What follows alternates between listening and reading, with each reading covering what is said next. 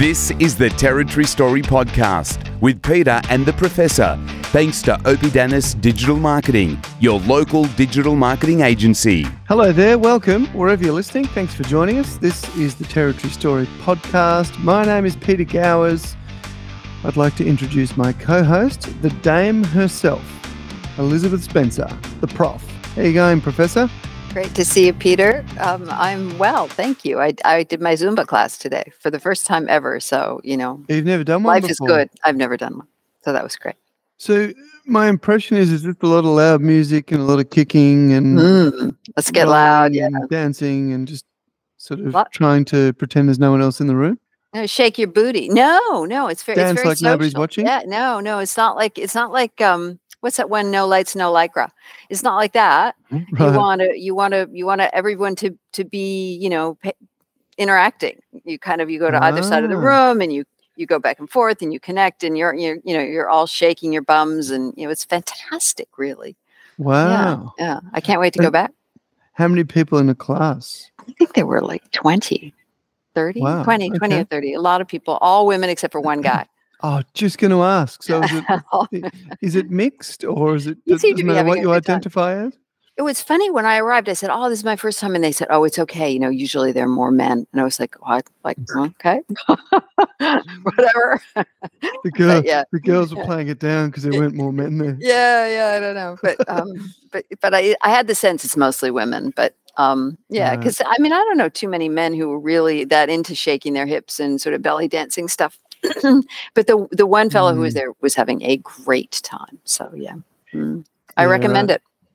Okay, well, I'll take that under advisement. I guess we should introduce our guest for this episode, Liz. A fella that I haven't known for all that long, but I think as soon as I met him, I said, mate, we need to get you on a podcast. So we've finally made that happen. I'd like to introduce you and the Territory Story family to Ryan Sage. Welcome, Ryan, to the podcast.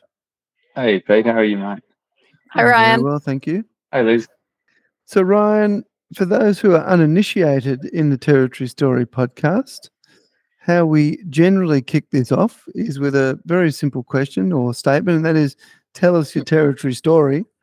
And to give you some more background to that, really, there's very few people that are born and bred Territorians, and This might be one of them.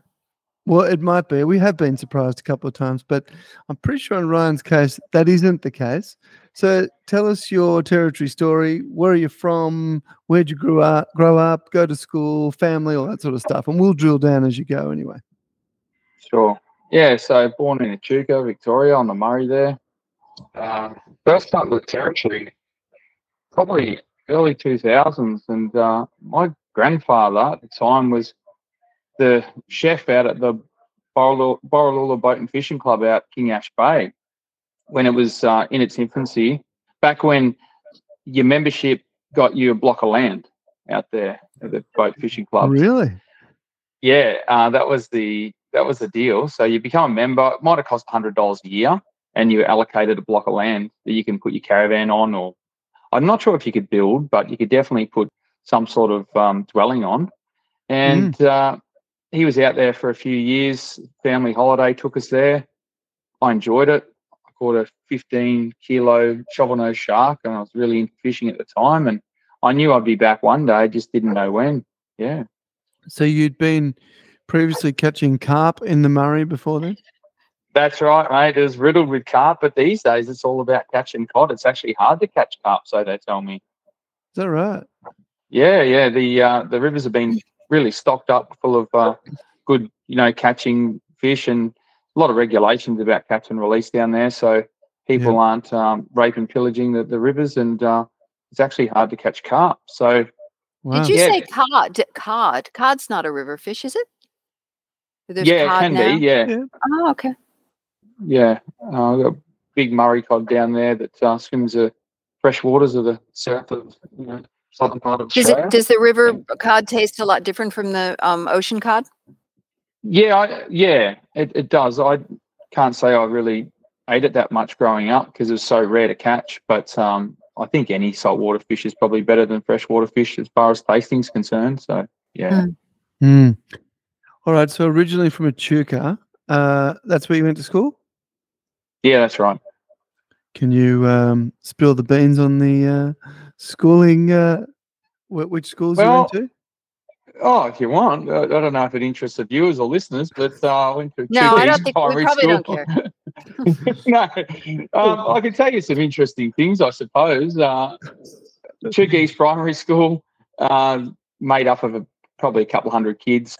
And then one interesting thing I want to share with you, which is really off topic, was I'd become quite disillusioned with the world at an early age, let's just say, and I still continue to be to some degree.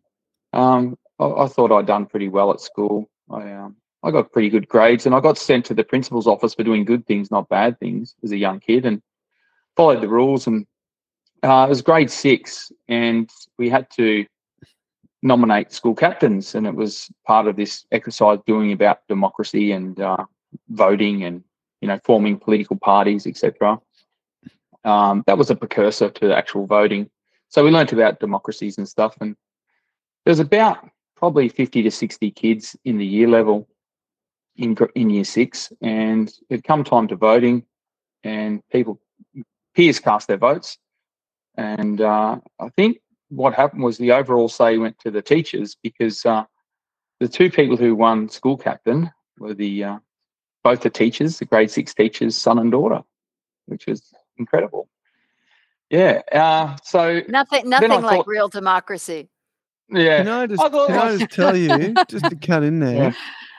I've just been through exactly the same thing in Victoria, where my kids were at a local country primary school, and the nepotism was next level. And exactly the same thing happened, where certain teachers' children got everything and every award, and yeah, it was just unfathomable to watch, because in any other system you would think in this day and age parents would be harder on their kids, but it still goes on to this day, my friend.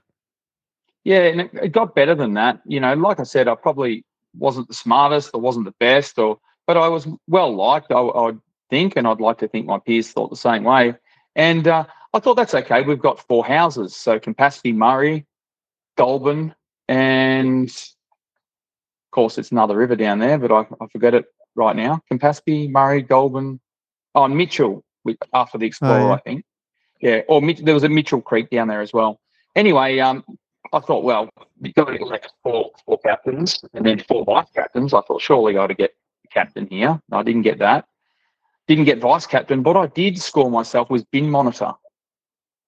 So so it was my job to watch at the bin and monitor the bin, and if it got too full, I'd have to empty that out, and that was my role. And fast forward another kind of almost 30 years, and I find myself in some cases, and we probably won't go there, doing the same thing, the bin monitor still today.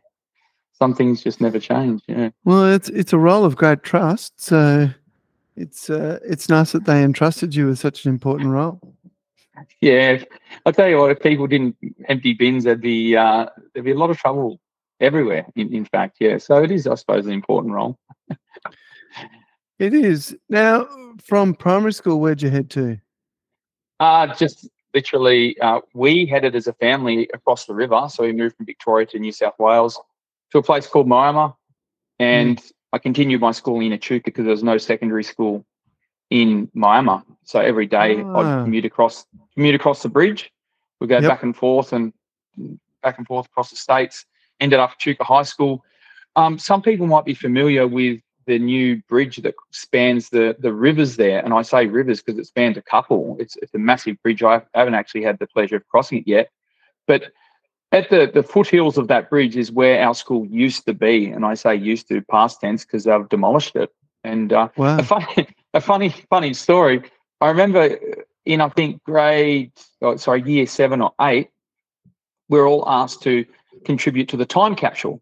So you to put a letter in, maybe a drawing or something. I vividly remember drawing a picture of a redfin fish because I was obsessed with fishing at the time, and I put it into this time capsule, which was kind of positioned in front of the principal's office, as I remember.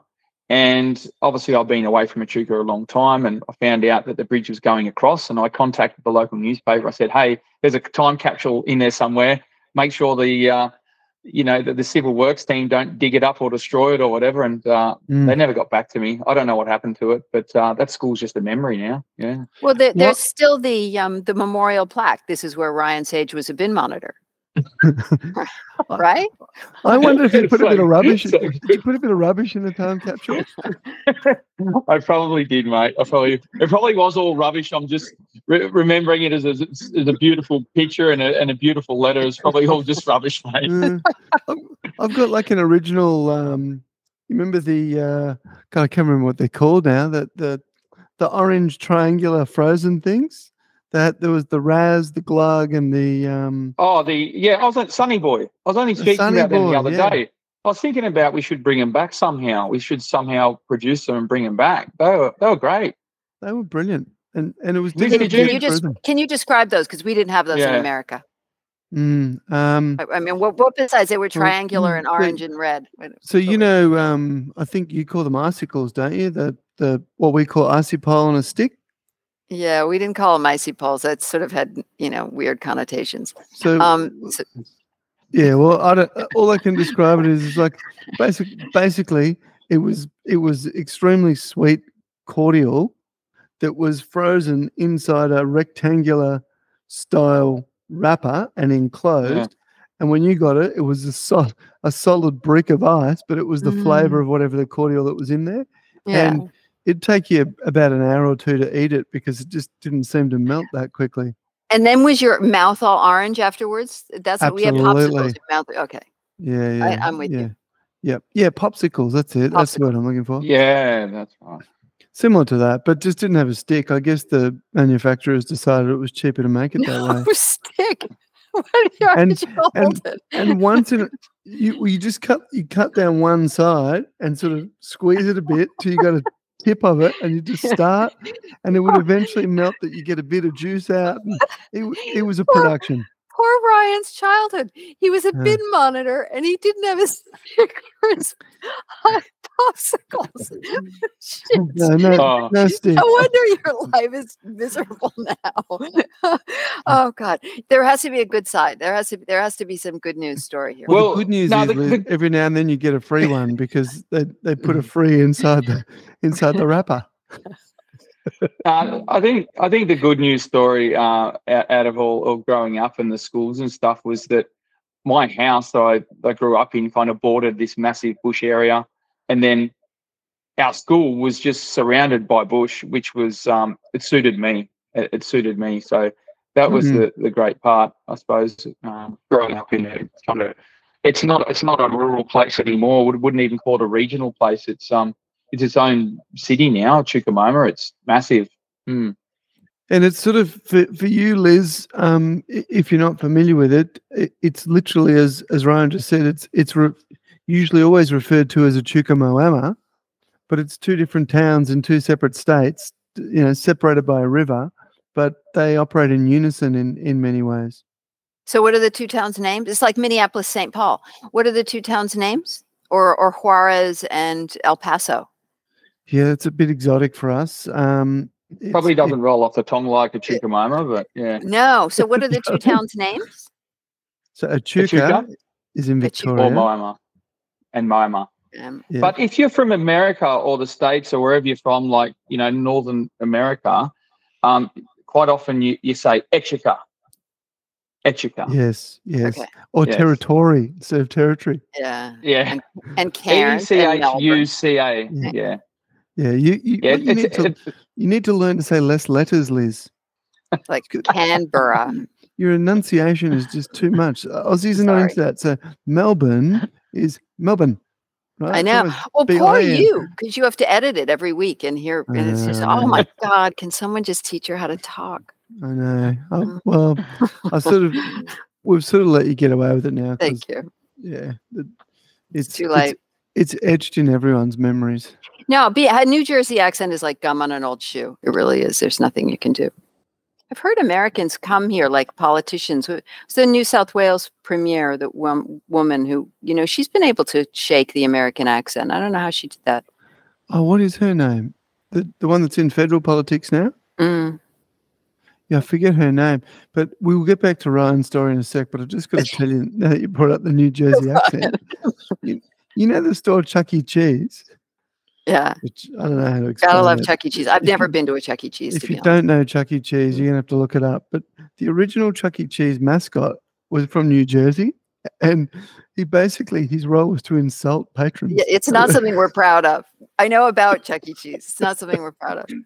I used to smoke a cigar. Yeah. This is a kid's restaurant. It's like a nasty guy. Yeah. Anyway, we should get back to Echuca Moama. Did you grow up doing any water skiing? A little bit.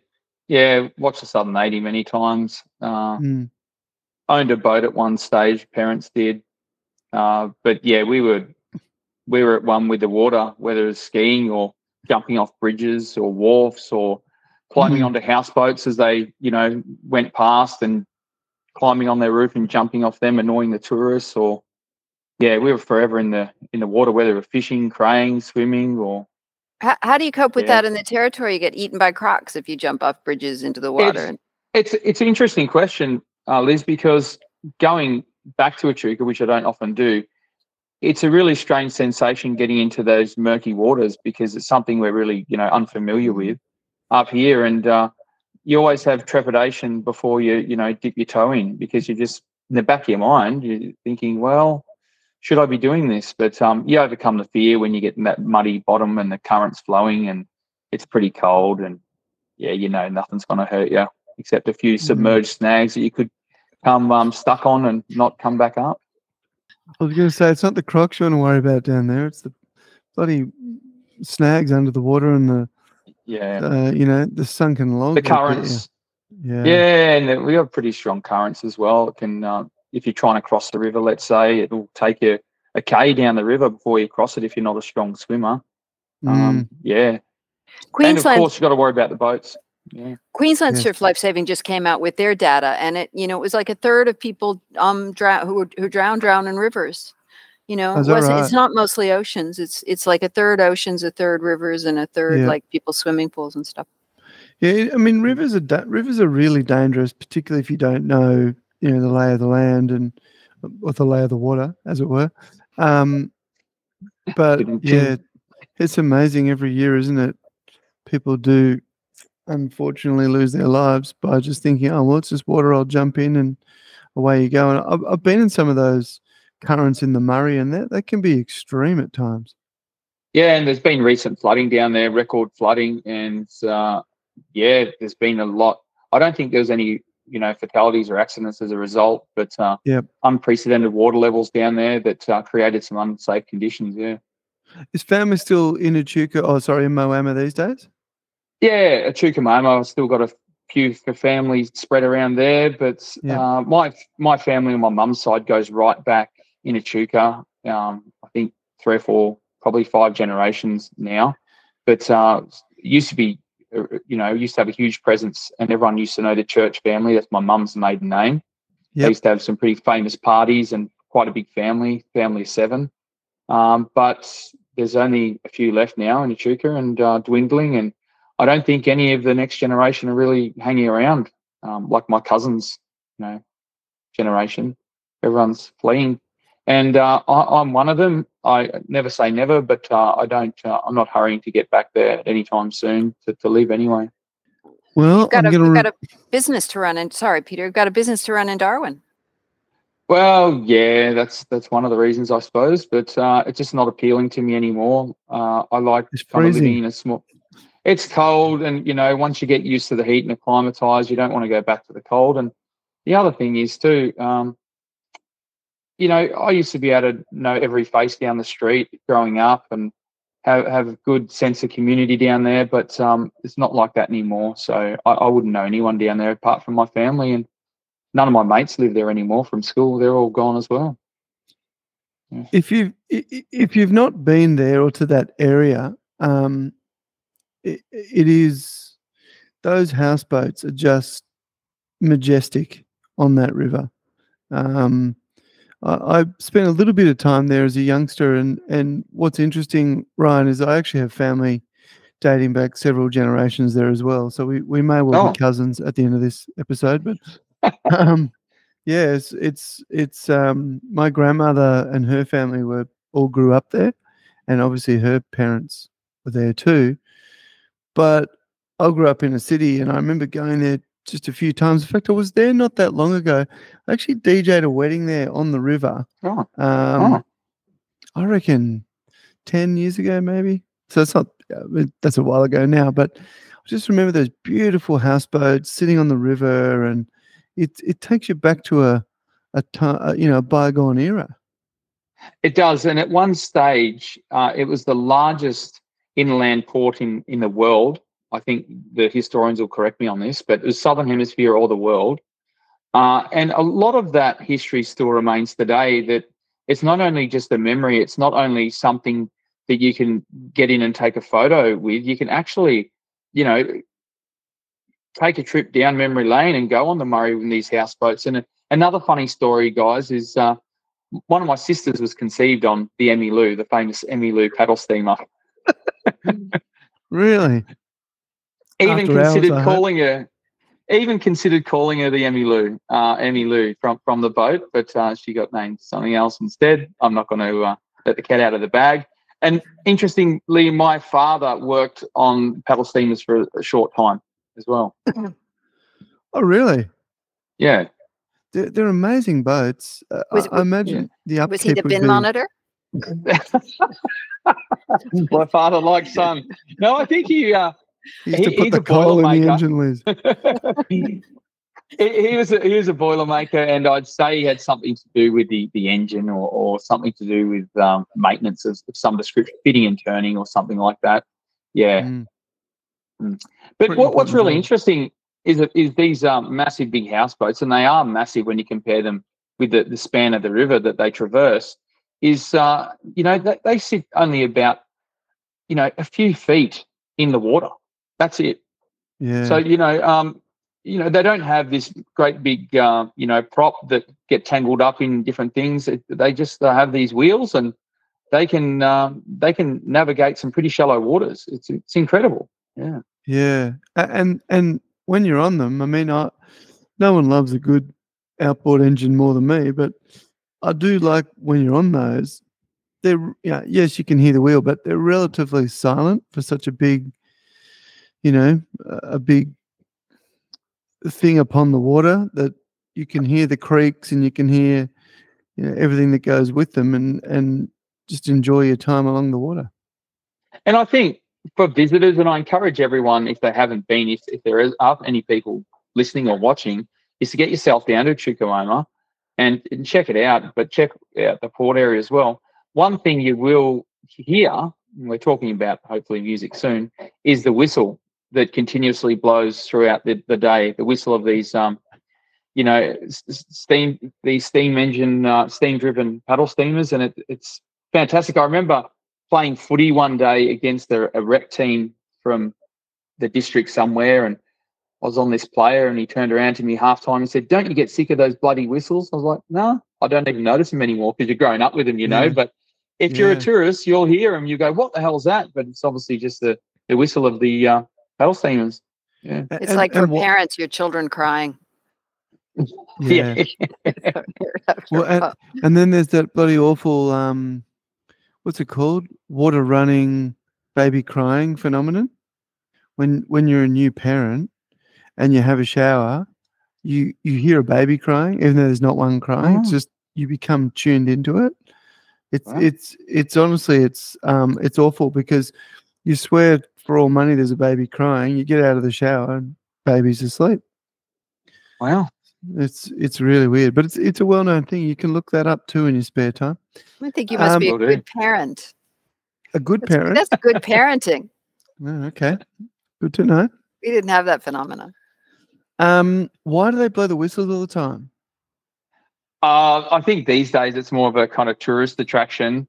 Right. But back in the day, it'd be like a massive ship coming into Darwin Harbour, letting people know that, hey, we're a big ship, get out of our bloody way, or there's some sort of horn for alerting other steamers that are on the water, which there were, hundreds up and down that river, carting all sorts of logs and wool and grain and everything. So it was a really busy time, and I think they were a real requirement back in the day, Plus, they're really hard to steer, aren't they? Because they don't have much under the water. They'd be hard to steer. I haven't had the pleasure of steering one, but they do have a rudder, and obviously with your wheel each side, I imagine if it's not a fixed wheel or fixed axle, you could steer it without the rudder by increasing or decreasing the speed of each wheel, maybe. Yeah, true. Very true.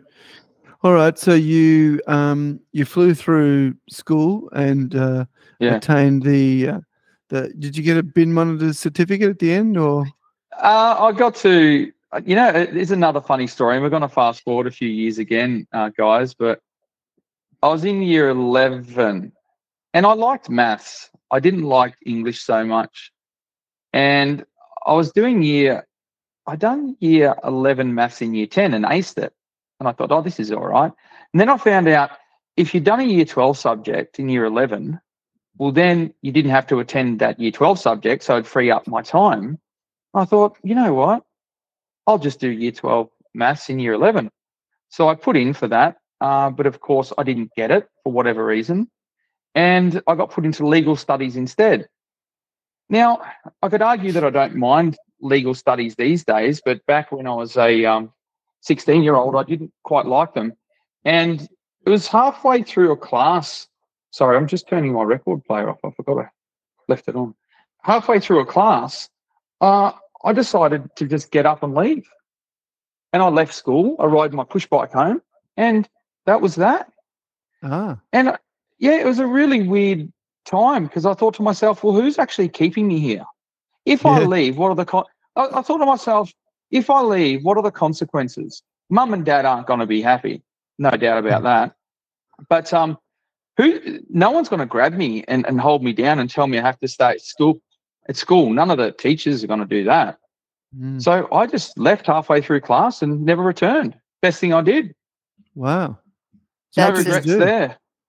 So that was year 11. Probably toward the end of the year, I think. And I was seeing a girl at the time, and she come off a farm. I went and spent some time on their farm and worked for the old man. So it was my kind of first. It wasn't my first job. I had many jobs before that, but it was kind of my first full-time job. So you never went back after that day? No. Never went back to that school, apart from when it was half demolished. To see your plaque. Actually, I lie. I went back because here's another funny story. Country towns different, but I remember, year 7, something come up about the Deb ball, the year 10 Deb ball, debutante ball. I don't even know what it means. And I remember it was year 7 or year 8, everyone started talking about it, and girls started to ask guys in year 7 and 8 to be their Deb partner for year 10 because you got to get in quick, The guys weren't worried. Guys couldn't give a shit. Am I allowed to swear on this or not? Too late now. Well, we got CUNT, haven't we? We prefer you don't drop any F-bombs because it makes editing a nightmare, but, we don't mind the other stuff. So what happened was I was snapped up pretty quick. I don't maybe my sporting ability. I don't know what it was at the time, but so I got snapped up at year 8. Anyway, fast forward. It might have been year 12 actually, formal. Year 12 formal. Yeah. So I left school, but I had to return there to learn how to do these dances with my partner. So we attended the gym on a Thursday, let's say 6 o'clock, and we went through all these paces and dances and waltzes, and had done my Deb with my partner, but I wasn't attending the school at the time. So I do correct myself there. I did go back. So were you a good dancer? No. And I hated it. In fact, I hated it so much that there was only a couple of weeks before the Deb, and we were told to dress up in our garb, which, was all these suits and rubbish, and we were wearing gloves. And the dance instructor was extremely strict. Extremely. She was about 5 foot high and about 5 foot wide, but so strict. And I remember she used to play the foxtrot and all that on a tape, a cassette tape, and, you know, put it through the PAs. Anyway, I asked her one day, I said, why are we wearing gloves? And she goes, you don't know? I said, no. She goes, that's so you don't dirty your partners. I'm like, oh. I said, so we're just made to, you know, make the girls look good. And she goes, exactly what you're for. And I was like, wow. You're just an accessory, Ryan. That's it. And I was like, this is not what I'm here for. But anyway, I held You're my arm up to the bargain. You don't like that role. If it was told to me at the beginning, or maybe if I was smart enough to realise, I probably would have said no. I said, I'm not interested in dancing and just to make someone look good. What's in it for me, you know? So what did you think it was going to be? I don't know. I just said yes because, you know, what are you going to say to you? Yeah. Well, we're friends. We're probably not. We would be friends if we kept in contact. But she lived across the road from me. Gemma she's cute. Still is cute. I think she's like the boss. She was the boss of Subway Australia not long ago. Now I think she's gone bigger and better roles than that. She's really nice and articulate. And if you're listening, Gemma, get in contact. I did have a question to come out of all that. Although, what's your favorite Subway? having DJ'd a lot of these events over the years, there is no white male under the age of about 25 that can dance. So it doesn't matter how well drilled we are at learning them. It's very much we're only there making up the numbers. Yeah, and I'll be the first to put my hand up and say I can't dance, and I'm not going to try and dance. You know, when I bust a move, it's just comical. That's all it is. And to be honest, I hate. You know, I was in the army for a short time. We're not going to go into that, but I hated drill with a passion, and it's still passionately etched into my mind as probably some of the worst times in my life on the parade ground doing drill. Right. I just found it so. Okay, it's there to teach people many things, but I think it's outdated, and I think it's just another version of dance. You know, if you're a soldier who's good at dancing, you know, you're going to be good at drill. You know, what's that got to do with defending your country? As far as I'm concerned, it's just, anyway, I'm not going to get into that. It'll make me angry. But I hate dancing. I hate drill. All right. So you walked out of Echuca High School as a debutante's partner, and that was the last time you saw that. So what happened next? Where did you go from there? Well, obviously, Mum and Dad prefer me to get a real job per se. So I ended up getting apprenticeship as a greenskeeper with a local business. And interestingly, again, here's where the story twists and turns, I suppose, and this is the beauty about these podcasts, I suppose, is I ended up working for the father of the cricketer that just toured India and done quite well, Murphy. Todd. Oh, yeah, he did very well. What's his name? Oh, I forget. Is it Tom Murphy? No. Tom, I think it is. Yeah, so look it up. He did really well. Yeah, everyone's saying, oh, you know, he's from Echuca. I'm like, who's that? And then I work out that, he was obviously, born when I was working for Troy, his father. But, yeah, I didn't know, obviously lost contact there, and he's an Australian cricketer now. So, anyway, that's that. Todd Murphy. Todd, yeah, done greenkeeping for a year.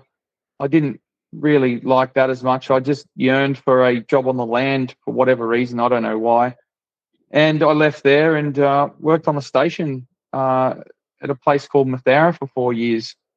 Where's that? Just north of Echuca, about 60. The station is 60 k's north, but the township's about 40 k's. On the kind of banks of the largest red gum forest in the world. Yeah. Wow. So yeah, I worked at a. So greenkeeper, and pardon my ignorance, but I've got you working at a golf course. Is that off? Well, kind of bowling club / landscaping type scenario. Yeah. So I've done that for a year. I kind of didn't like it. There's a few things in there. We won't go into detail, but didn't quite work out. And ended up on the land which I was destined for, to be honest. And I found absolute job satisfaction working on the land as on this cropping and sheep and a little bit cattle station. Yep. And I was there for 4 years from the ages of about maybe 18 to 20, 22 or something like that. Yeah. Does that make you a jackaroo? That did. Yeah, you're right on Okay. there, Pete. Yeah. Look at me, hey? Country Yeah. boy. And so what size is this station? Like how many acres or hectares? It was 25,000, and I think it still remains the largest in the Shire. Yeah. So right. they have many plots of land scattered throughout this particular area, and it has a really interesting story. Mathara Station, we could spend a whole day talking on air on this podcast about. We won't do that, but it's still there today. It's still in the same family since its inception, if you like, back in the day, and there was 3 stations between Echuca and Deniliquin.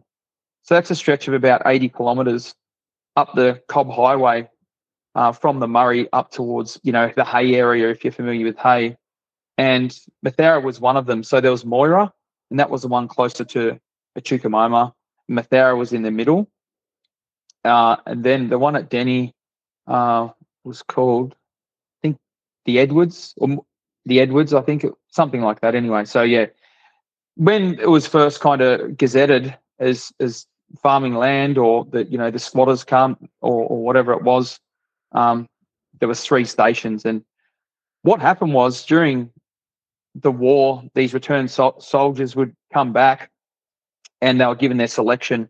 And most listeners and viewers will know about selections. And in this particular area, they were given, for each family member, 300 acres. So if there's a family of 5, times it by 5, they were given these paddocks. And it was an obligation of theirs to keep it, to make improvements upon the land. Some of these settlers gave their land up pretty quickly, sold it on, or just walked off the land, and some of them done quite well. But it's really interesting because you'll see there's areas there where there's, a dam built. Someone's obviously gone to great trouble and lengths to construct a dam back in the days with horses and drawn implements. And it's one of the highest points in this paddock. And you wonder, why the hell would they put it there? And it's simply because it's easier digging, because they had to showing that they're making improvement to keep the land. And there's a lot of quirky stories in relation to that. That makes sense though, because they didn't pay for that land, did they? Or they paid next to nothing? No, they didn't pay. So as returned servicemen, as a returned serviceman fighting for your country, you got a block of land. I don't know if you could decide where it was. I don't know the exact terms, but I do know for each member of the family, you got 300 acres. And if you had a small family, you'd be struggling to make ends meet, with 300 acres. Like 300 acres down there now is a place where you'd run a couple of horses. It's hobby farm. It's a semi-arid region, they receive on average about 250 mil of rainfall. And I think last count, Alice Springs is like 220 mil. Do you know what I mean? And you're trying to grow crops and exactly. You're trying to grow crops down. That's another thing, you kind of leave that area. You've only been farming in that area all your life. And I end up going over to England and farming over there, etc. And completely different. But you walk away and you think, wow, I was there, some pretty serious droughts, but you're trying to grow crop in a desert, essentially. Yeah. Yep. So what did your daily life, I imagine it varied by season, but what did you do as a jackaroo sort of on a day-to-day basis? I think, Liz, the question you ask yourself, what didn't you do? Because that's how it was. There was no such thing as OHS. And I don't know if there is none still of this today. bin monitor shit.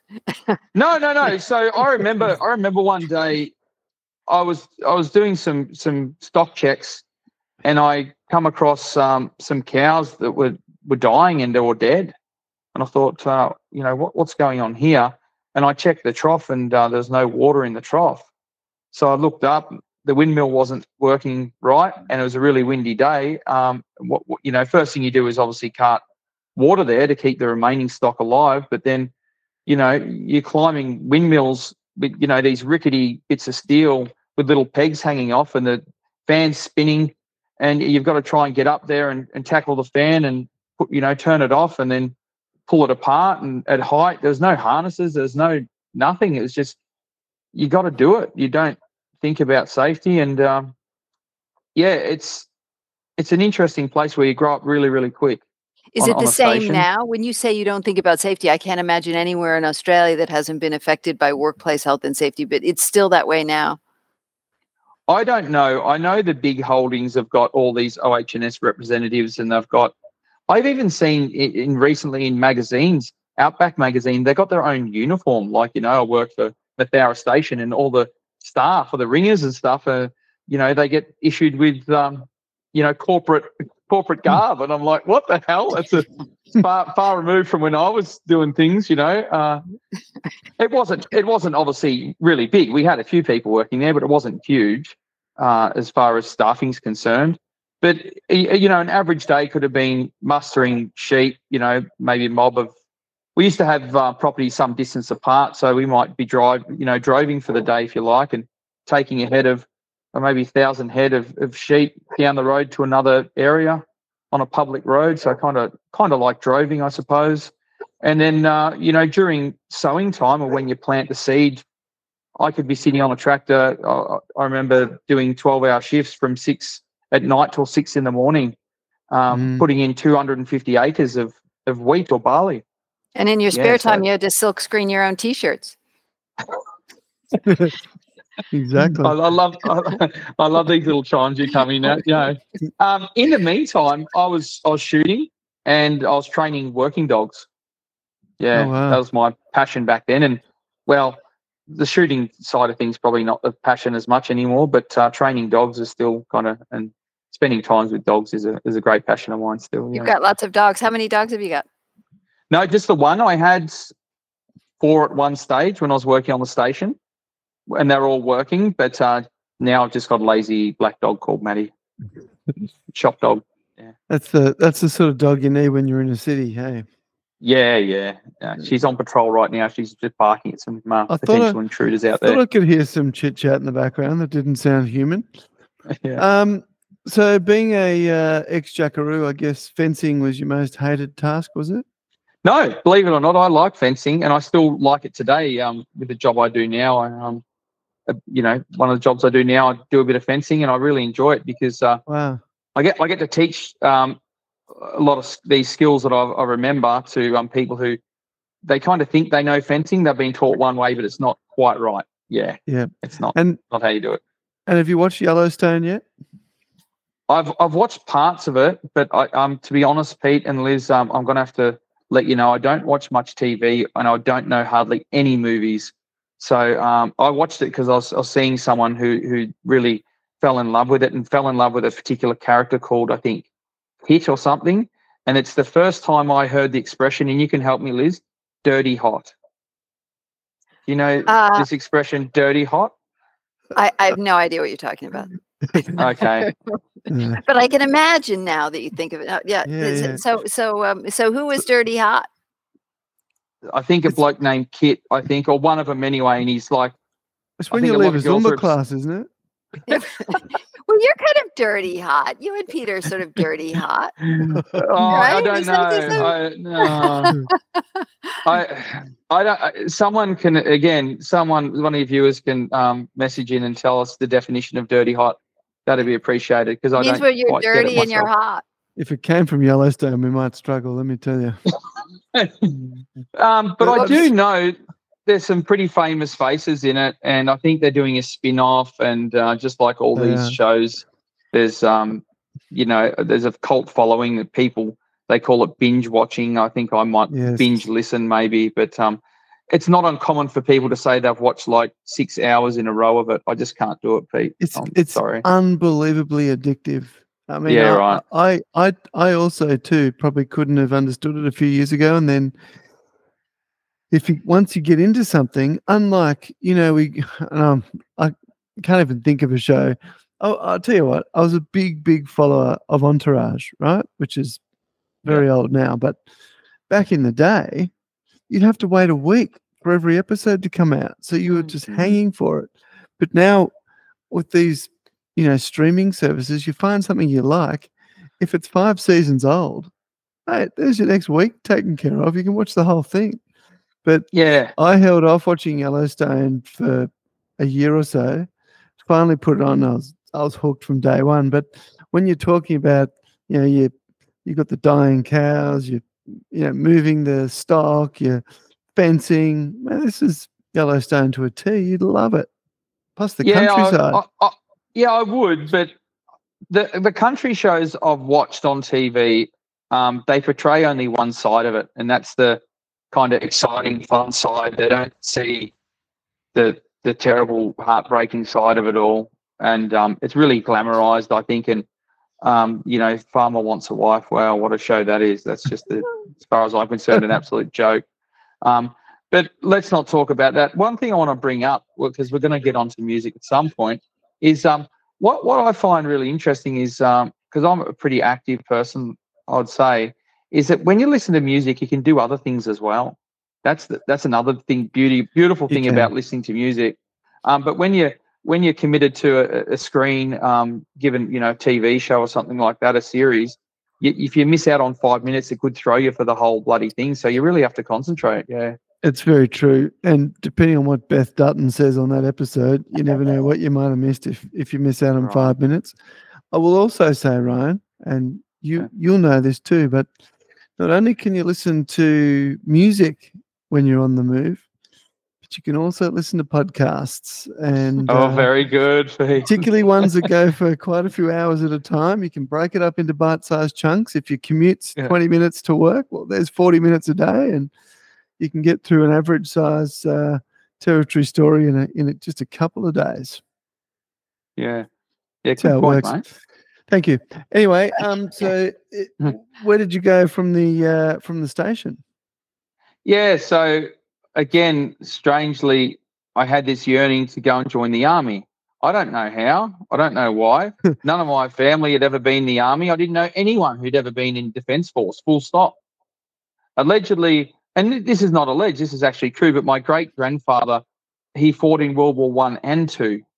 He lied about his age in World War I, and he got enlisted, and he went and fought, and he returned, and he fought in World War II and then returned. So there's not too many stories of survival of the two wars and, going over to fight. So maybe I drew some inspiration to, a family member that I never met. I don't know. But I find myself in a recruiting place in Albury, 2.5 hours away. And next thing you know, there's a whole saga with that story. But I'm marching into Kapooka in the boot camp of the army, I suppose. Yeah. Just 1 second. Aubrey has a sister town too, right? Wodonga. That's correct. Nice. I knew that. Okay. Very good. Look at you, hey? 10 points.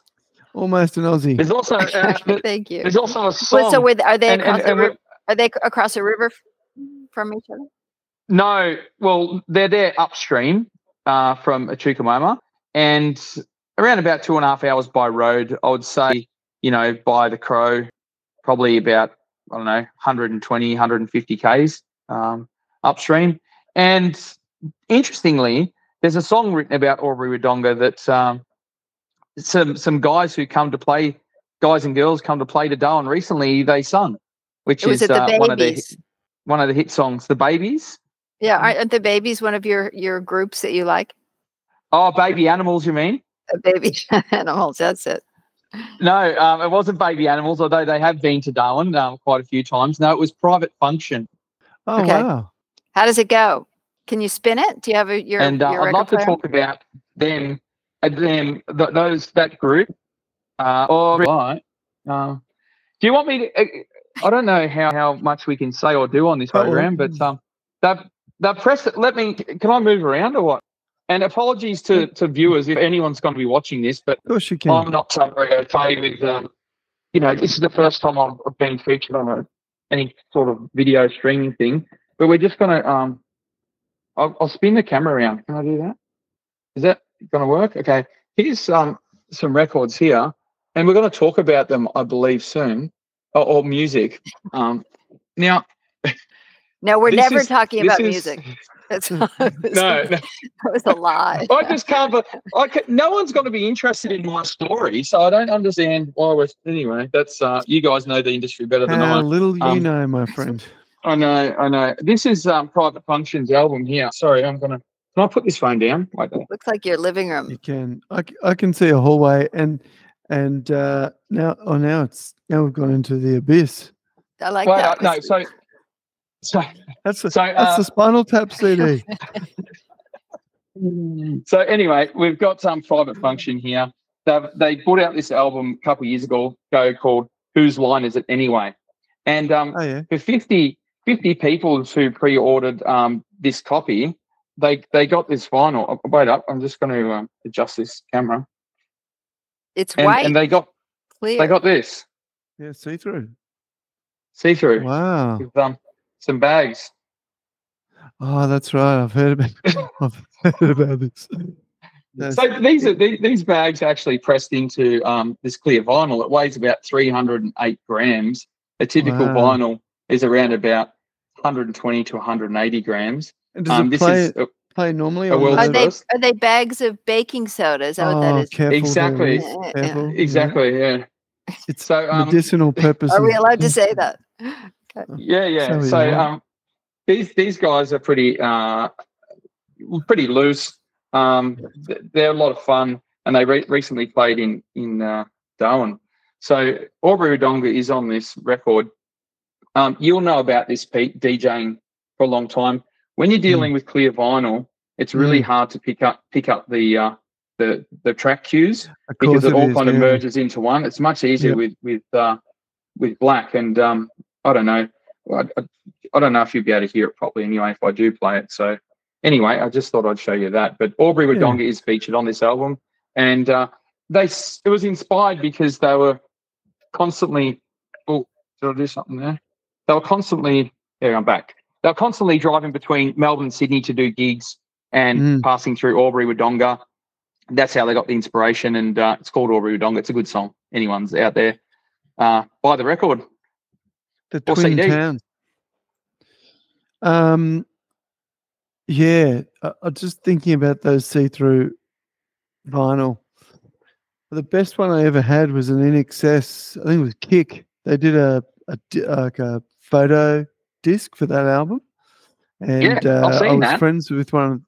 It's brilliant. I was friends with one of the I don't know what they were, promotional marketing ladies at WEA Records, as it was known at the time before it became Warner's, and they had basically in their office they had like a record store. It had everything that a normal record store would have, but it didn't have a counter with a cash register. So if you were on their list, which I was, you could go at any time and pick out whatever music you wanted and take it, because the more you were playing their stuff, the happier they were. Wow. Crystal ball moment right there. Yeah. Imagine that, Pete. Crystal ball right there.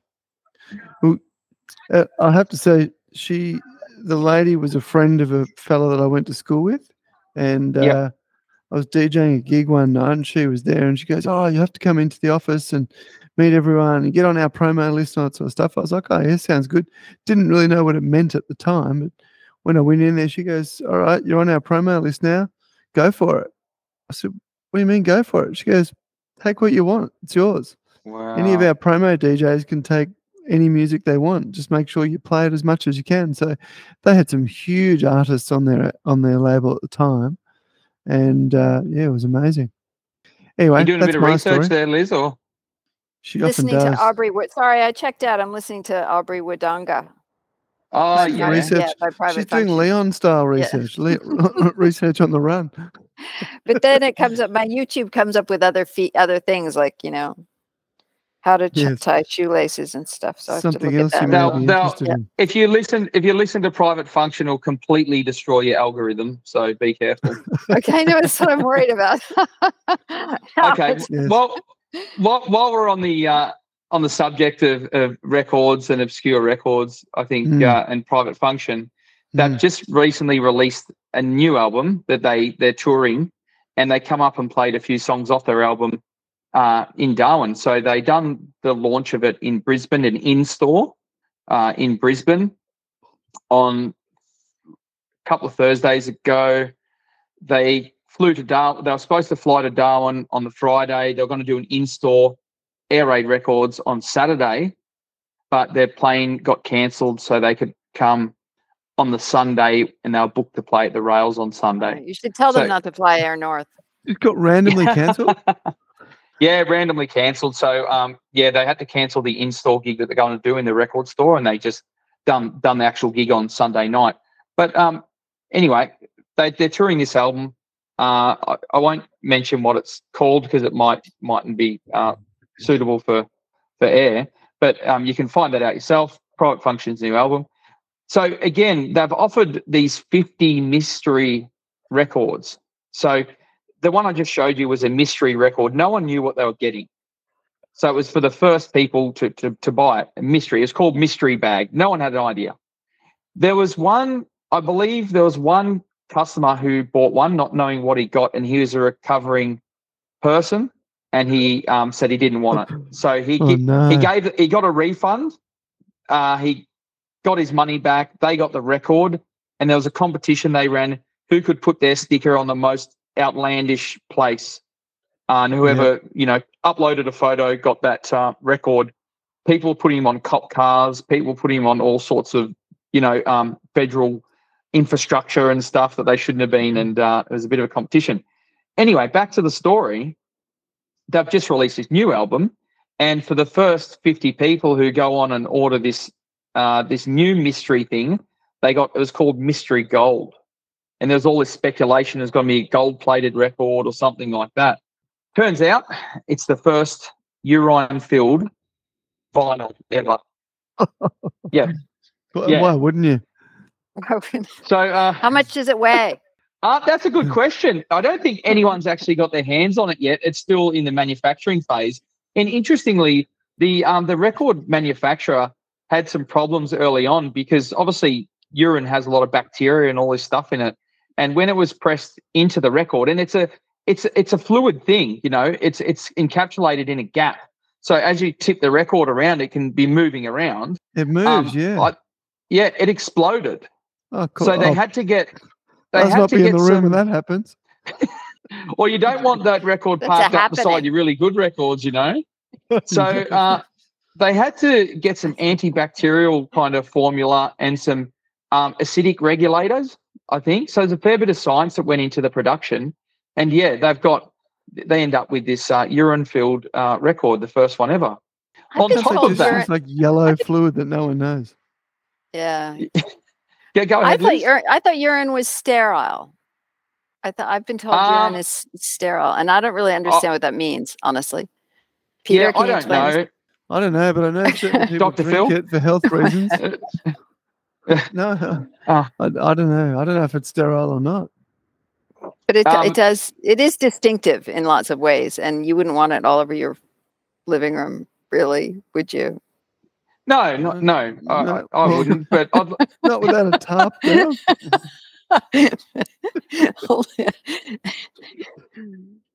So anyway, I've got to tell you, on top of all this, they issued 300 vinyls in their first press, and they also have done the very first instant scratchy vinyl cover. So there's 3 scratch panels on it.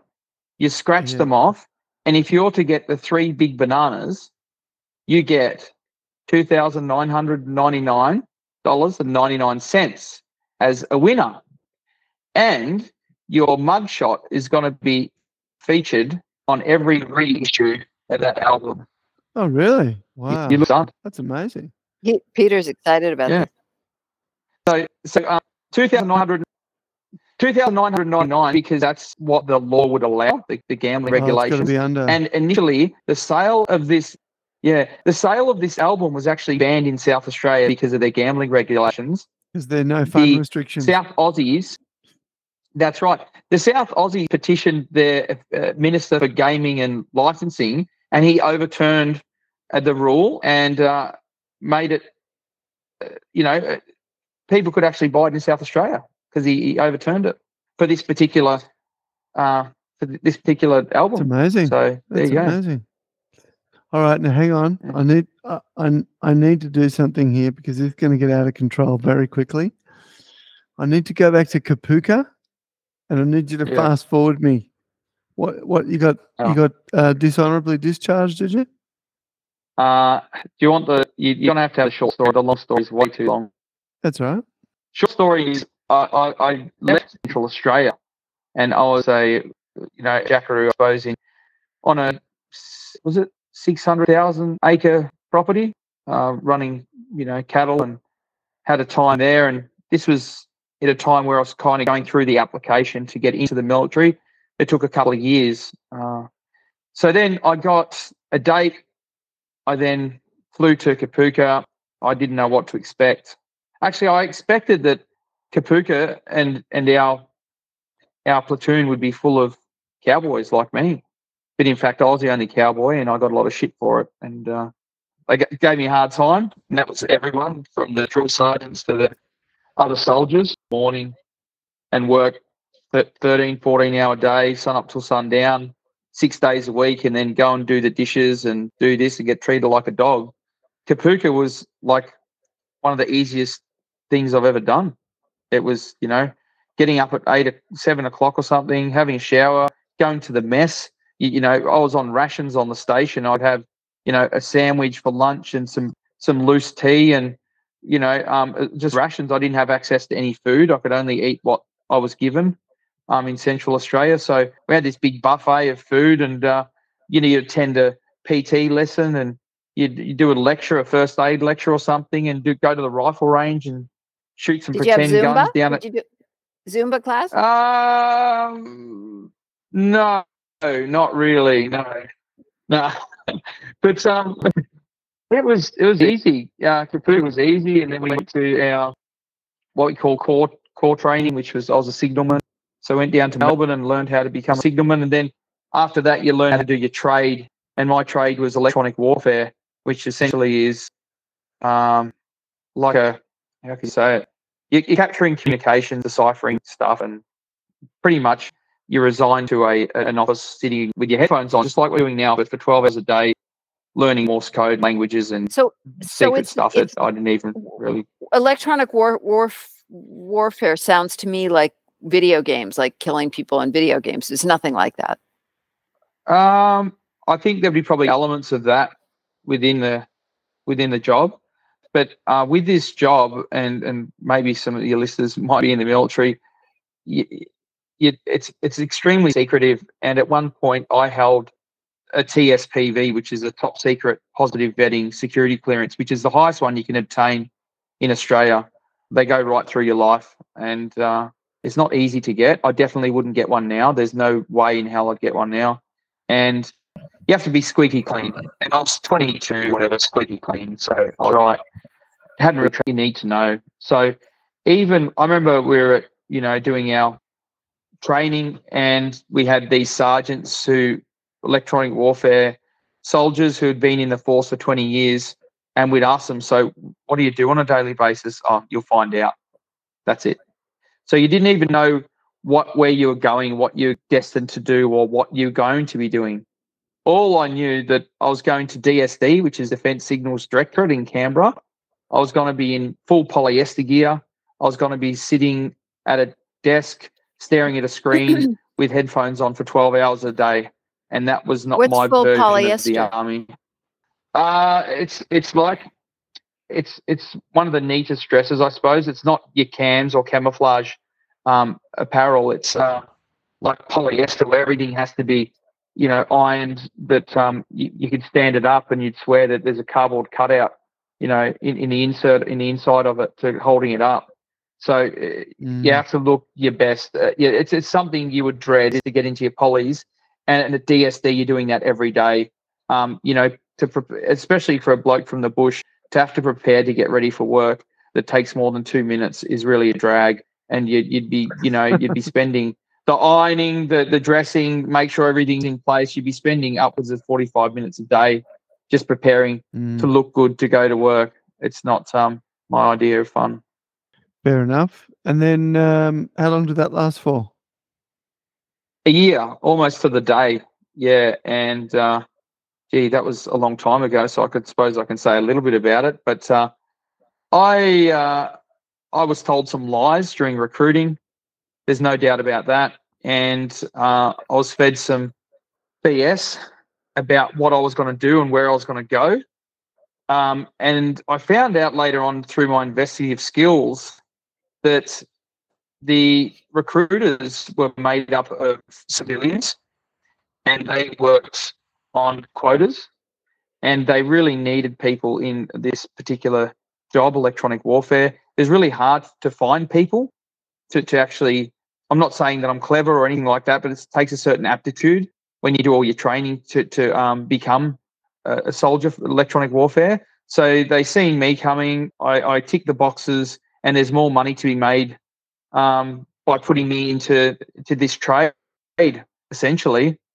So all I wanted to do was become a soldier, run around the bush for a couple of years, get a deposit for a house options, and one of them was electronic warfare. And they told me I'd be running around the bush, I'd be teaming up with the SAS so they could, make more money. That's all it was. So I found all this out, and I took it to the army. I'd be taking the matter further, and they signed the discharge papers. Then and there. How does pretty much that's what putting you in a role of doing electronic warfare make them money? Because the recruiters, the recruiters, okay. They were paid. Yeah, so the recruiters, they gave me, some of the guys I went to Kapooka with, they had 2 sheets of jobs that they could choose from. I had 2 jobs to choose from.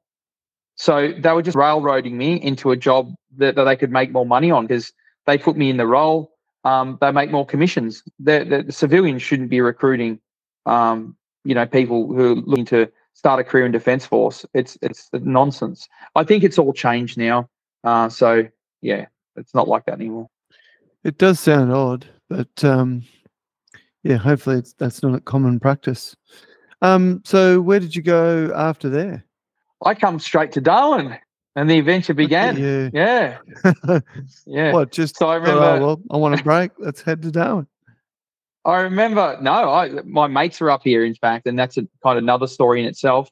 But I remember getting discharged, handing over my documents, my ID cards, and different things. Getting in my old 1992 Toyota Camry sedan, and going out to out the bush, chasing something around, and it wasn't women. It was, there's no women out there, but animals or something, going shooting or something. And then after that weekend, we hit a roo, and it folded my front end in. And I remember that it kept popping up when you're done speeds over 120. So we tech screwed the bonnet down, and I ended up the following week, I drove it to Darwin and never really left. That was about, wow. 2000. So you arrived in Darwin as a 20-something-year-old? Yeah, most definitely. And what's really interesting is my grandfather was up here at the time, and so was my father. He'd recently moved up here, and a couple of my mates were. So come up here, and I thought, well, I'm in Darwin now. I'll become a park ranger. So I spoke to my grandfather, and it was October. I remember when we arrived, it was pretty hot. And he said there was no jobs going at the time. He said, what about a tour guide? And I said, a what? And he said, tour guide. I didn't even know what a tour guide is. I didn't even know what a tour was. Come from a really touristic place in Chukwuemba, but there was no sense. So, wow, good point, Pete. Yeah, but as far as a commercial kind of adventure tour goes, as opposed to a military one, I had no idea. I'd never been on a tour before. So he suggested I apply for this tour guide job, which I got, and pretty much told, pack your bags and head down to Alice. You're going to be training in Alice, and you're going to be doing trips around there. And that's what happened.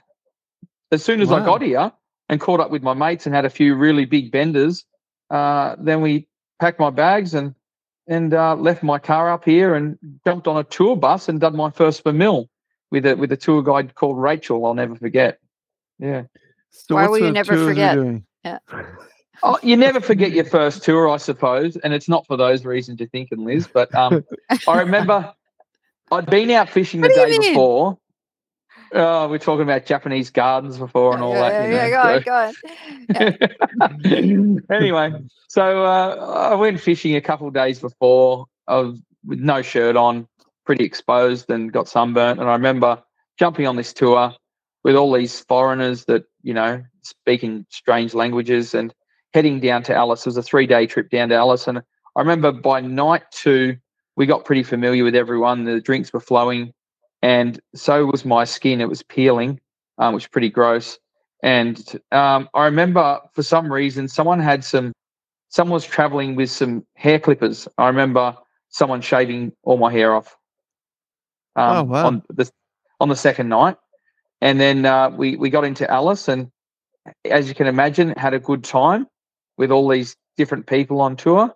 And I thought, wow, if this is what tour guiding is all about, this is what I'm going to do.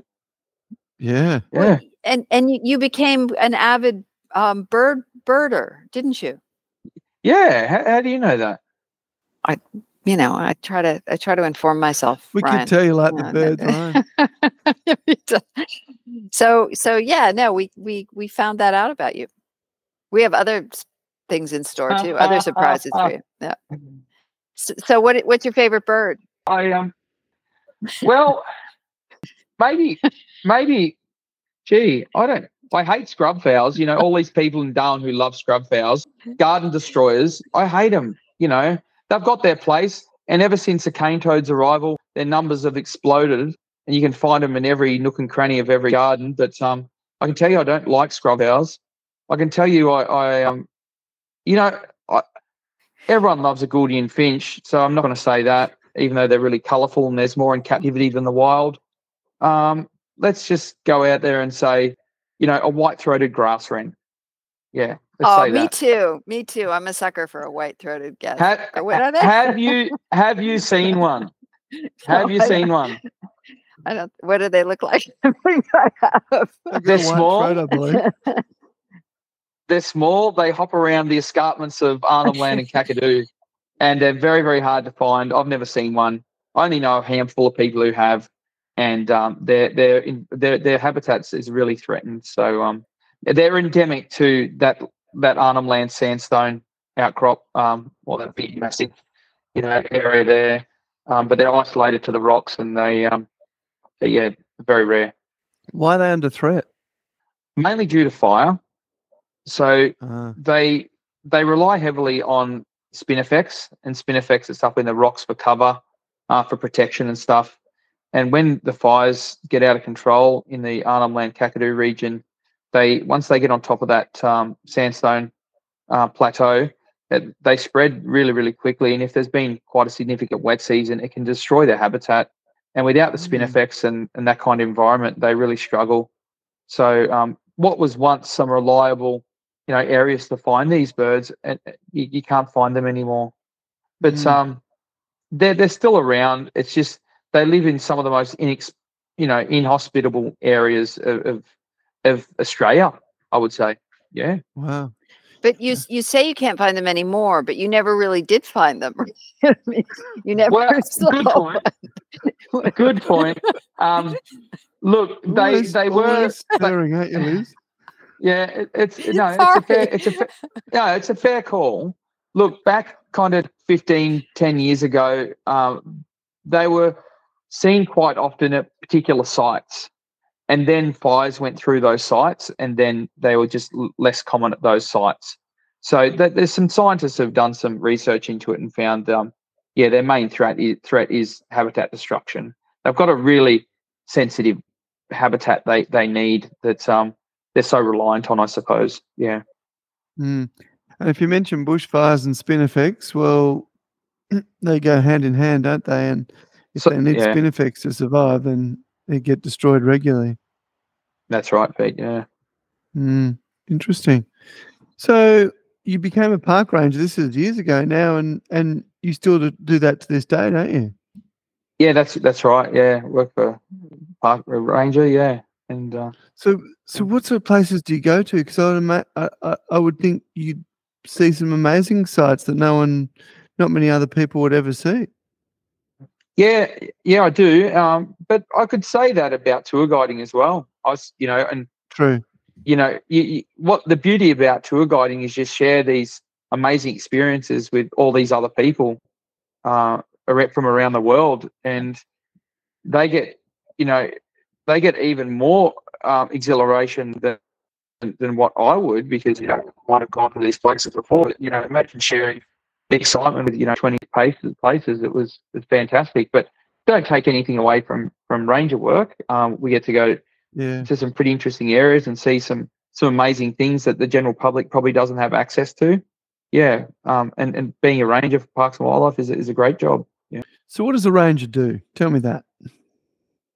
You remember I was telling you about that story about picking up rubbish? Yes, I'd imagine that'd be part of it. In the urban environment, in urban parks, a lot of that. So we look after Casuarina Coastal Reserve and a few other urban areas, and you can imagine the amount of rubbish that we pick up. Is you can't imagine it. I'd have to take you for a drive one day if I was allowed, and show you just how much rubbish we take on a daily basis from these parks. And that's rubbish that's obviously left in bins, and then there's a lot of rubbish that's just thrown without any care, and we have to go and pick it up. Like, for example, along Casuarina, if we didn't pick up rubbish for 2 days, there'd be front page of the news, the amount of rubbish. It's until you've done the job, you can't even imagine how disrespectful people are to the country. Is it people going to that area, taking things with them and just dropping it? Or is this... No. There can be dumped rubbish, like, mattresses, barbecues, and I could mention a few funny ones on air, but I won't. But it's mainly people, young kids going to drive-throughs, getting their McDonald's, KFC or whatever, and just parking up, eating it, and just throwing out the window. There's large groups of people who come to have a party, and whatever empty containers they have, whether it be food or drink or whatever, they just throw it over their shoulder. When there's a bin 2 meters away, it doesn't matter. A good day for us in the urban parks, or for me essentially, is if there's more rubbish in the bin than out of the bin, I'm happy. Yeah, I get it. That's pretty sad, but that's the honest truth. Yeah. You'd be amazed how much rubbish is thrown around our parks. Do you make a lot of money out of the containers, Ryan? But that's in an urban environment. Obviously, the further out you get, more. No, not. You've disappeared on us, Liz. Fair enough. Is that on purpose? I think there's a theme running through your life, and I think the whole bin monitor thing really kind of did set the tone. Yeah, and it set the tone. That's why I said it's gone full circle. Yeah. That's what I'm saying. It's like, I was a bin monitor, back when I was 12, and I'm bin monitor today. Nothing's really changed. It just might be smarter than we give them credit for. Oh, totally. Who knows? Who knows? All right. So you arrived in the Territory. You took up a position as a tour operator or tour guide, and then you work with Parks and Wildlife. That's what it's called. Sorry if I got that wrong. Better word. Thanks for it. That's all right. And then, you are also in the music business.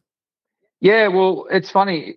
It's funny how things work. I went for a job as a ranger, and it took a long time, as it does. And in the meantime, my partner at the time, she's sick of me, heading off doing these tours, going away for 2 weeks at a time. So she wanted me to get a more permanent job in the city or close to the city. So, applied as a ranger, and it took probably a year from start to finish to get accepted. And during this time, I thought I wasn't going to get the position. So I thought, well, I've got to do something with my life. So I decided that I was going to start a record store. Yeah.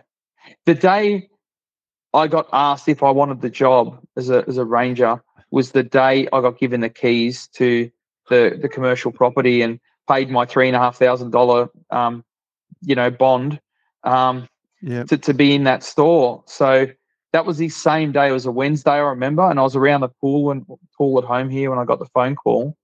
And I looked at my partner. I said, "What the hell do I do?" And I it was, well, I've put all this money down. I've already signed a contract for a year for this record store that didn't exist. And I've just been given the opportunity to become an arranger. What do I do? So I end up doing both of them. As any good entrepreneur does. So what was the premise behind the record store, which you mentioned earlier, but for those interested, is Air Raid Records in the city? Yeah, I started it because everyone loves music to varying degrees. I've always loved everything physical. I've got a big book collection. I worked for a tour company. He was the boss of the tour company. He gave me some records, a big pile of them. They were sitting in a house in Ludmilla. They've been there for decades. And he said, here's some records. Do what you want with them. And I'm like, well, some of these are worth money, Liam. And he's like, oh, just whatever. And I said, look, I'll tell you what I'll do. I'll take them down the markets. And I've already got what I want. I'll sell some for you, and we can make some money that way. So I called Nightcliff Markets up, got myself a little store, and I was called Milk Crate Records, just like every first record stores called at the markets. And I set myself up, and there we went. And I had about 4 milk crates and sold some records. And I found out that Darwin didn't really have a record store, but they had record collectors. And I thought, okay, this might be something in this. And it took a chance meeting with a bloke, which I'll mention, to turn my dream of a record store into reality. Yeah. Wow. And it's obviously selling secondhand records, and obviously you do CDs and other things as well now, but why secondhand? Well, we do sell new as well, but limited new stuff. Secondhand, well, it's going to sound a little bit gammon, but a manufacturing process, there's no impact there. And I don't know, records can tell stories, especially secondhand ones. They tell a lot of stories. If you want to want some examples of that, I bought some records that used to belong to a radio station, and you'll find some really hilarious notes on some of them. And some people have even gone to lengths to try and scratch them because they've hated the music, so no one would play this type of music on the radio stations back in the day. So yes. They've got stories. They're kind of living things that, you know, they say if records are kept in optimal conditions, they're good. They start degrading at 400 years. 400. Wow. Okay. That's amazing. So it's not common for me to come across. And people are still manufacturing records, right? Oh, too right. I think manufacturing, it's not. They're not manufacturing as many as, probably the mid 80s, but every year upon year, there's more and more and more on record. And repressing the old faves. Oh, most definitely, yeah. So where are we going? I can't remember. I suppose you want to hear the story. That's what I'm getting about how it kind of all come to fruition in the end. Because it's an interesting story. Yeah, well, that's. I mean, people know they know your record shop, and before I met you, I had friends and still do, I'm sure to this day, who would shop there regularly. And it's, as you say, look, music for me, it's always been in my life. It's just always been something I've loved, and whether it was back in the day buying singles or cassettes. To CDs, vinyl, going to shows, it's musical events that I sort of remember, and that I can peg them to other things that were happening at that time. No doubt that's what drove you. But if we learn about how the store got created, then we can sink our teeth into your musical tastes. Oh, okay, that's okay. So really interesting. I was at Nightcliff Markets one day, and this gentleman come up, probably in his 60s, early 60s. I had 3 crates to what I thought were pretty good records. They were good. And this bloke come up, and he went through them. He went through every single one of them. And he said, do you have any more? And I said, oh, yeah, I've got this big stack here. And I got it because there was a gentleman who seen me at the Nightcliff Markets, and he said, would you be interested in some more records? And I said, oh, of course.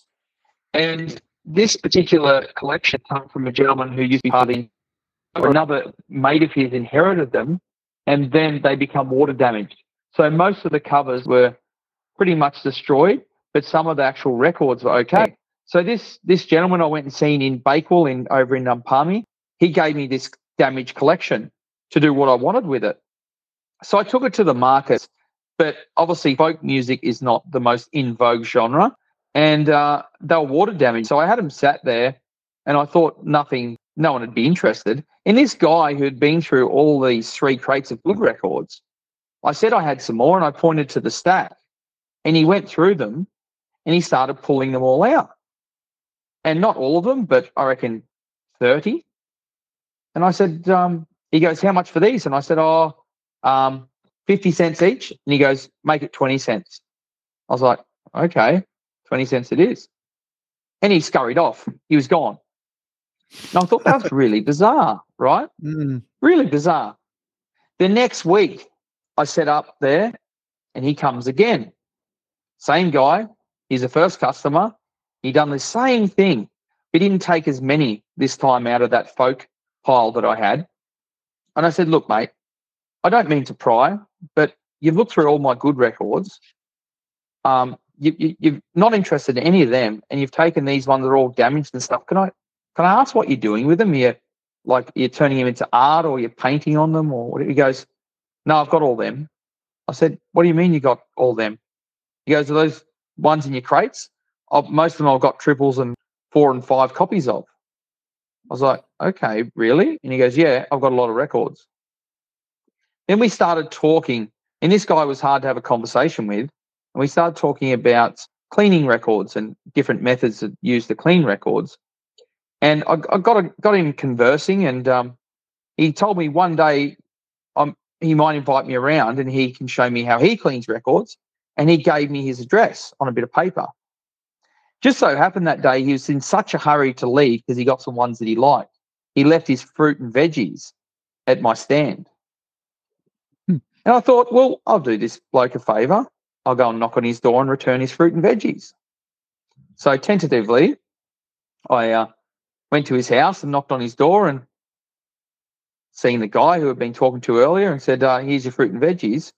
And he kind of invited me into his house that was full of records. We're talking 25,000. Wow. You know, this story reminds me of the story of Rumpelstiltskin.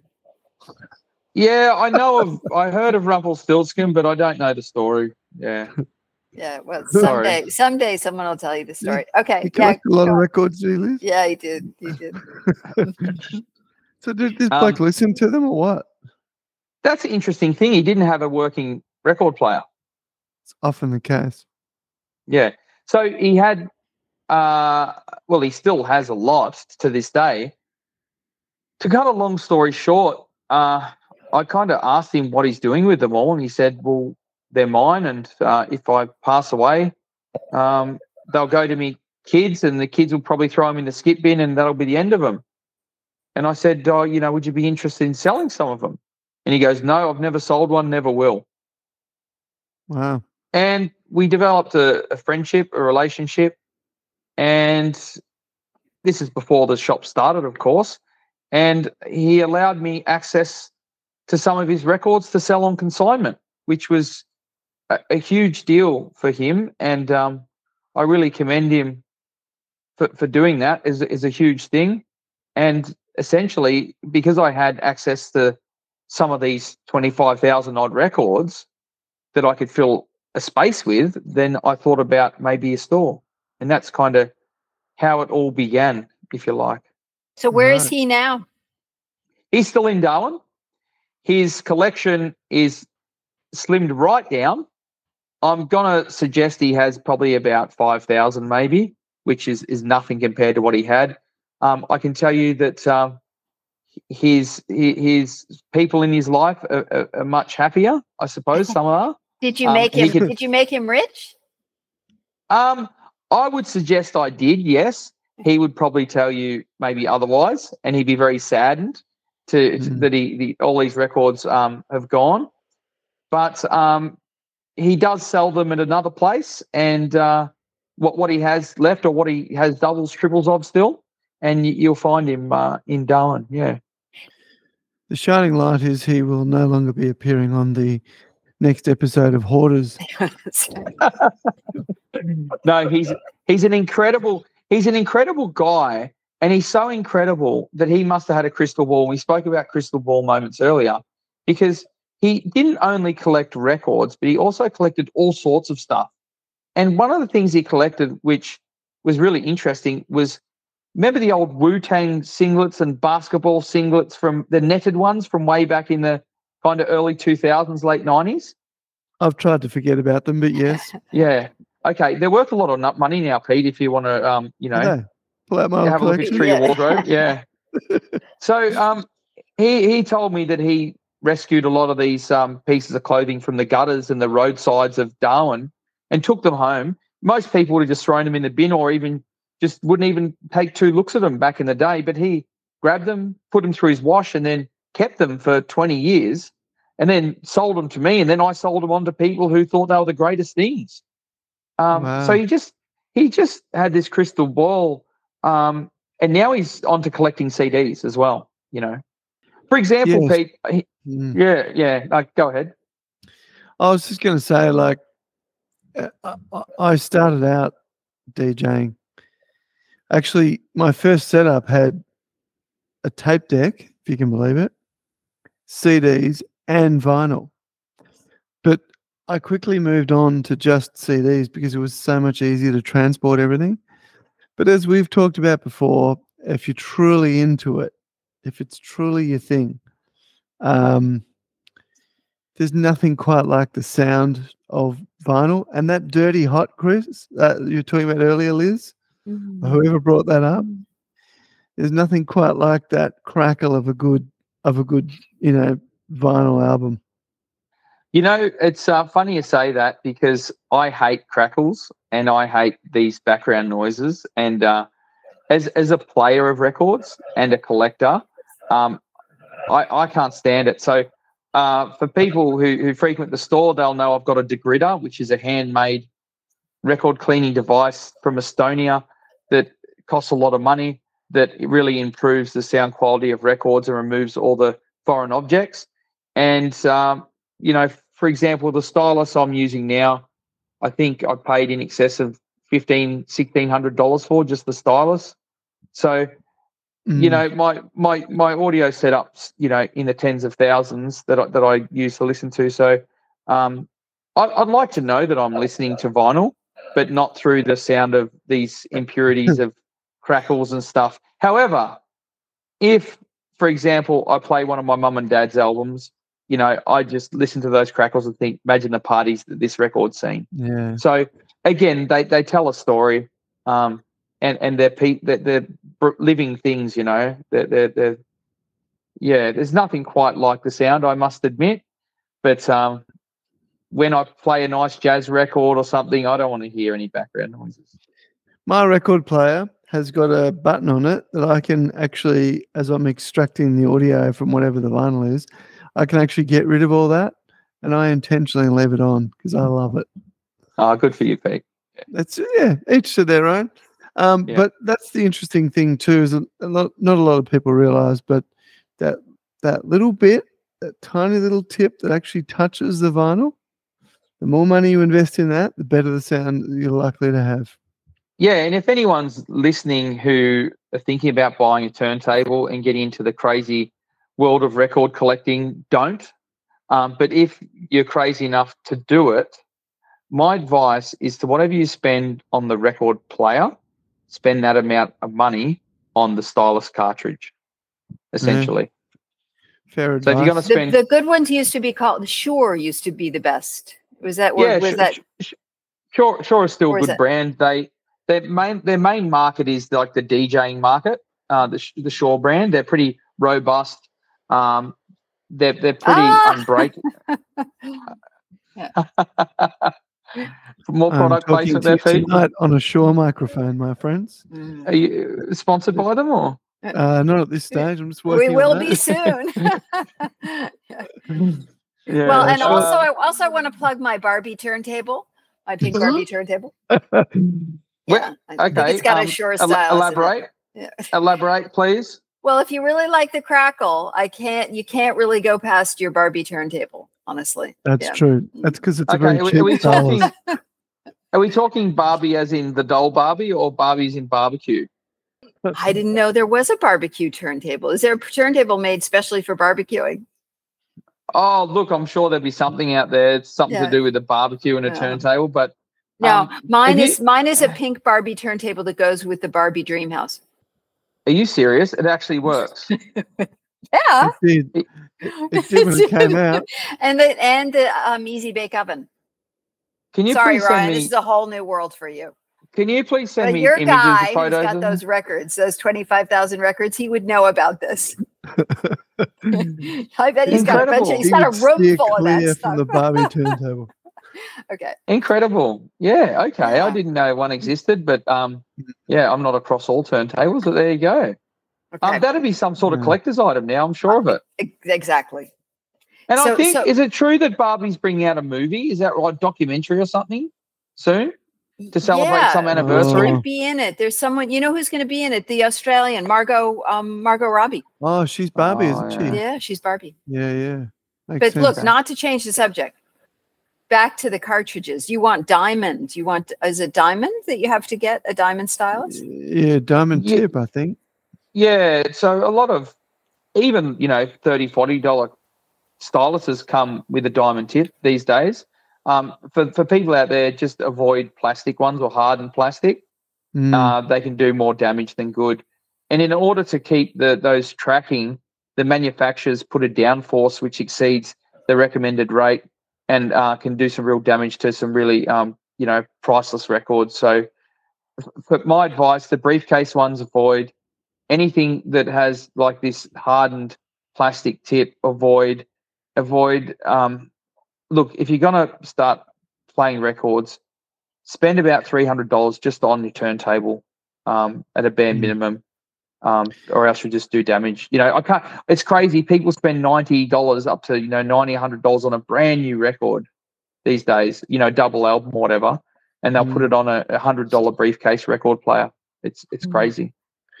But they don't know. I see those emails a couple of times a week from those different distribution outlets. And I think from time to time, even Australia Post have them. You can get a turntable for $50 or $80 or something. But people just don't realize, that's actually going to destroy the vinyl. It might play it a few times, but it'll damage it. But if you don't know what you don't know.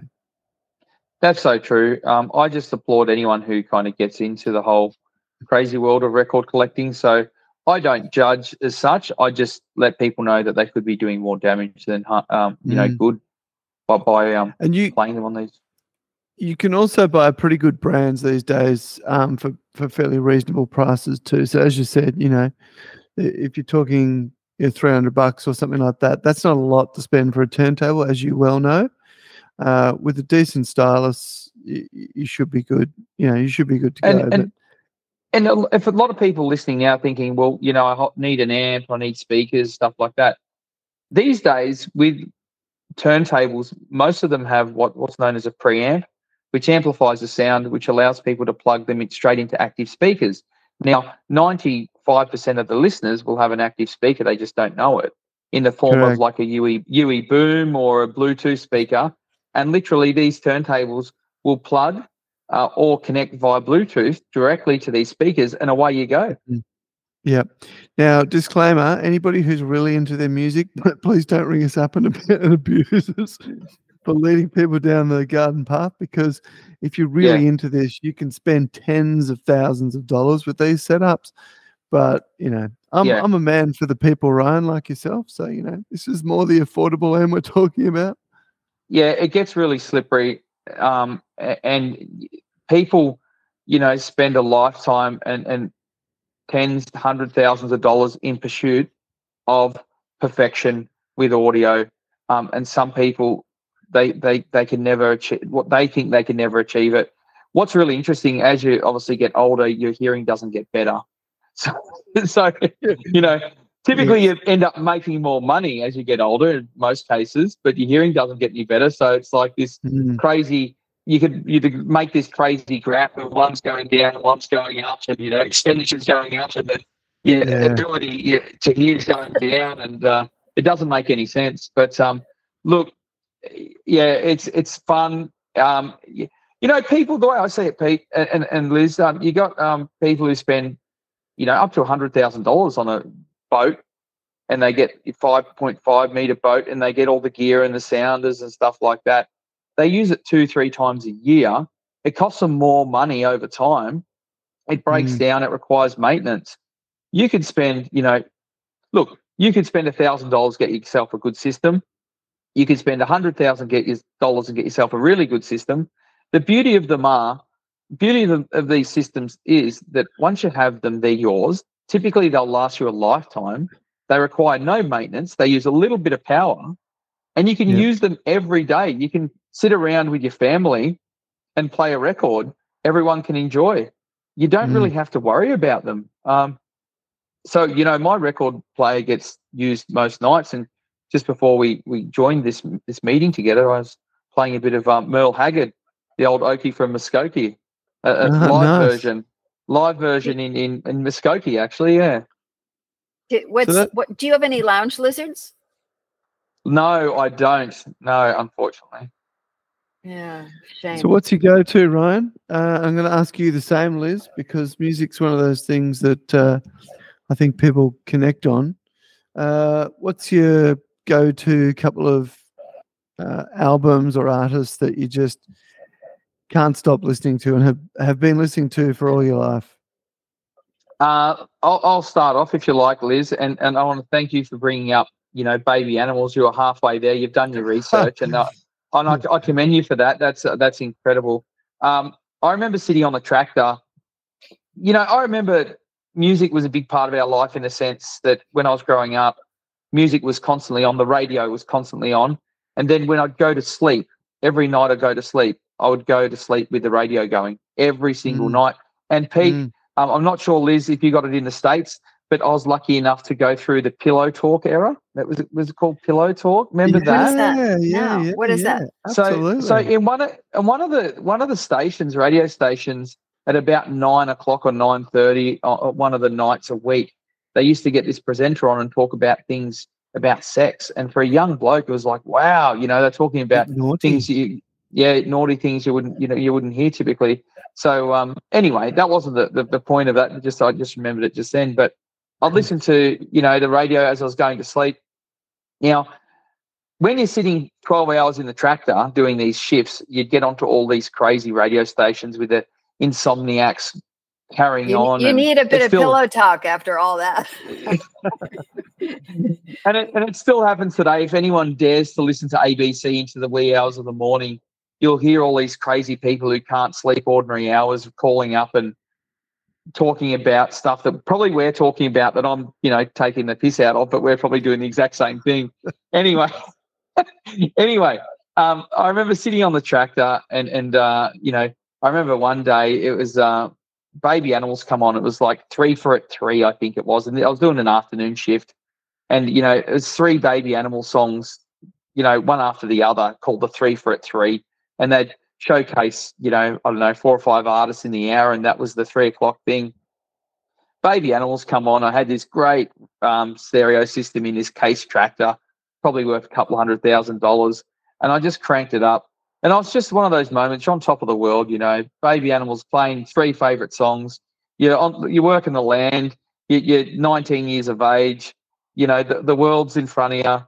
And Baby Animals have always kind of been there for me, and they'll remain there till the end, I suppose. And they're an Aussie band which are very rarely covered. And the reason why they're rarely covered, it's too hard to cover their songs because they're so tight and they're so technical of what they do.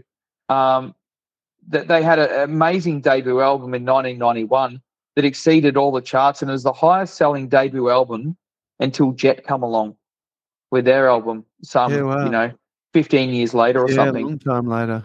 And it remains really relevant today. And And, you know, you could almost argue it was one of the last rock and roll albums ever made before that hideous genre grunge come to the scene, which I can't stand, and killed rock and roll. You know, so Baby Animals for me, Nice. forever in my heart. And just on the other side of that, I was playing, you know, a bit of Merle Haggard. I love country music, and that'll be forever in my heart as well, I suppose. Yeah. I got a new appreciation for country music when I watched the Brisbane Lions play at the Gabba a few weeks ago, and Charlie Cameron kicked 6.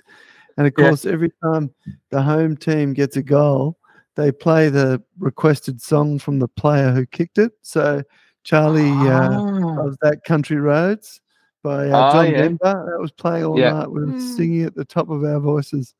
Well, Pete, if you want to explore Johnny Denver, come to the shop. I'll give you a good discount on about 100 of his $5 records, mate. So I'm getting it's hard to move the John Denver. Look, it's not hard to move it. It's just that obviously he was popular at a time when people bought records, so there's so many. And typically record collecting works on a supply and demand kind of way, just like everything does. And when there's so many, you keep seeing the same record all the time, it loses its face value, and people don't really appreciate it as much. I can say I'm a bit more into the twang country than the Johnny Denver, which I'd call the more pop country. The Johnny Cash's, the more pop. I don't go for pop country. I go for like the hillbilly kind of bluegrassy kind of country that not that many people really go for. Yeah. Well, you know, and it's so different in different parts of the South. I mean, you know, there's Memphis, and there's Austin, and there's, you know, I don't know where else, but the music is not the same in those different in those places. Yeah, that's right. And now countries, the genre is being really challenged through these pop releases. I call them pop releases that are coming out, and people kind of think they're listening to country, but if you tore it all apart, you'd find that there's more pop involved with these songs than there is country. So couldn't agree more. And good on them, you know, they're picking up, you know, little bits and pieces, but I challenge them to listen to some Dwight Yoakam or some Brooks and Dunn or some Clint Black or something, and Butch Hancock. And get around that stuff, you know. Steer away from the more mainstream stuff and test your ears on that, because it's a genre been around for a very, very long time, you know, extremely long time, and a lot of genres can draw their roots from country music. They can't deny that. Yeah, just on that, and we'll move on because I don't want to kick her while she's down, but it does my head in every year that Taylor Swift actually has the gall to get up and win the best country album or song or whatever, when she hasn't been in the country space arguably at all, but certainly since the start of her career. It's like, just leave that for someone else who actually is genuinely putting out country music. Yeah, look, she's Taylor Swift, and the Swifties, they're their own movement, their own thing, and she's a force. And I just got off the phone recently to a representative from Record Store Day, which is actually coming up this weekend, which is a time that all independent record stores around the world celebrate. And happy Record Store Day to you! Yeah. Thanks, guys. And for anybody listening, he's running 99% discounts all weekend. Yeah. So. Look, we may as well be, and we can talk about that in a moment. But what's really interesting is there's been a bit of a slowing down in record sales recently, and it's probably due to the fact they're the most non-essential item on the planet. Right. And I spoke to this representative from Record Store Day, and she said a lot of the record stores down south in Australia really have to applaud, or their survival has come because of the sale of Harry Styles and Taylor Swift albums. Wow. True story. Because they're on vinyl. Because they're on vinyl, and people are prepared to pay a lot of money for these albums. Yeah. So that's what she told me, because I think, you know, stores down south are facing the same kind of challenges that I have been recently. And she just said, Of a lot of course. them have said without Taylor Swift and without Harry Styles, they may not exist. So Good they on moved you them for standing up for Taylor. I like it. No, I don't mind Taylor. I do too. I got nothing against her, and no doubt she's not going to be bothered listening to this podcast. But no, We'll she's send it to her. We'll tag her on it. okay. Tag her, right? Yeah. Look, and any Swifties out there listening, good on yous.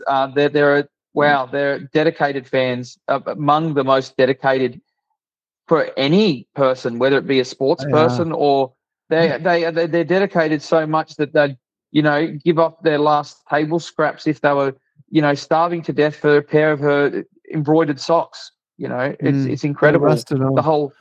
The whole merch movement of Taylor Swift is just something else. Yeah. And to understand that industry, I was watching a Shawn Mendes documentary the other day, and like he too, I think, he has an amazing voice and lots of hits that a lot of people wouldn't even realize are his. But it staggered me. He did a 104 show tour in whenever it was around the COVID era, and it just staggered me. There would be thousands of people out the front of all of his hotels, chanting and singing, and just hoping for a glimpse of him looking out the window from 25 floors up or whatever. And then every now and then, he'd be out on the street or whatever and run into 2 or 3 people. It staggers you how loyal these people's followers are. And on that subject, well, I'm going to have to say that I get fangirl. I get a bit fangirl when the likes of Private Function come to Darwin, or these bands come to Darwin. So I get it. I want to get it. Pete, I get it. They play. So yeah, I get it. I wouldn't go so far as to try and get every single thing they ever bring out on cassette. I'm not really a completionist, but there's so many Swifties out there who will do anything to get every single thing she's ever released, and probably they have shrines in their houses, for Taylor. But good on her. Good on her. She's found herself a market, and good luck to her, and good on her. Yeah, absolutely. All right, Liz, hit us with your best shot, Pat Benatar.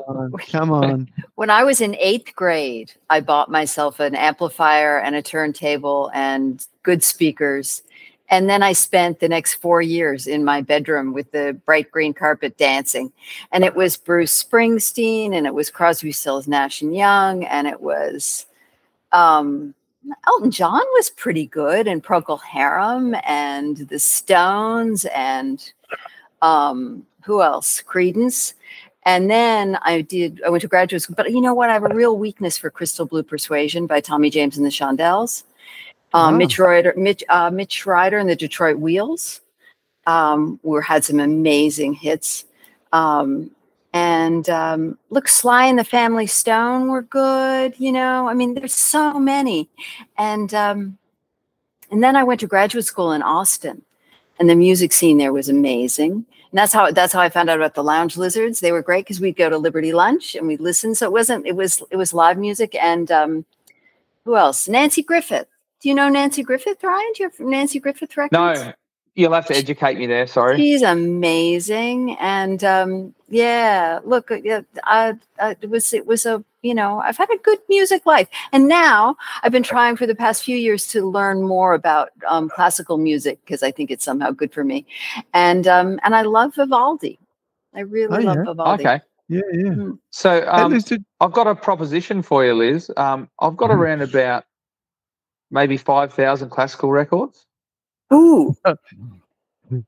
Would you like to come to my storage unit and pick out whatever you want? Oh, that's so sweet. Yeah, but I would have to put it on that damaging Barbie turntable. So there's probably, I'll have to buy a new turntable. Okay. All right. Deal. It'll be worth it. I would love that. It'll be worth it. Yes. Here's the deal. I'll give you 1,000 classical records, and you buy a turntable off me. How's that sound? Fantastic. Shall do. Thank you. Great. So who's up next on Buy, Swap and Sell this evening? Now I've got to get rid of that. I've got to move the Barbie turntable. You do. You need to get rid of it. No, don't. It's collectible. Don't sell it locally though, because they know the downside to it. Liz, did you ever get to anywhere? And I'm just thinking Jersey. Did you ever get to anywhere like Studio 54 or? Oh yeah, we used to go to CBGB, Mud Club. Oh wow. And but you could, because one of my boyfriends was in a band, and he had, what were they? That was like in the times of Blondie, and I love these things. One of my boyfriends was in a band. Yeah, it was the E Street band. Yeah. No, it wasn't. They were pretty pitiful. But no, not that you would think that. But you had to wait until I guess it's like this everywhere. But you had to wait until like 1 or 2 in the morning. That was when the show would start. So you'd rock up, and the show would start at 2 in the morning, and then go until 6 or so. Nothing happens before midnight.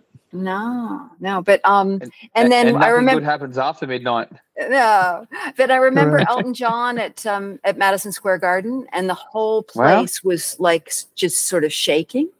Up in the stands, because the music was so loud and moved everything. I went to see Procol Harum at Madison Square Garden, but it wasn't like Elton John. Anyway, my sister did go to Woodstock, but not me. I was too little then.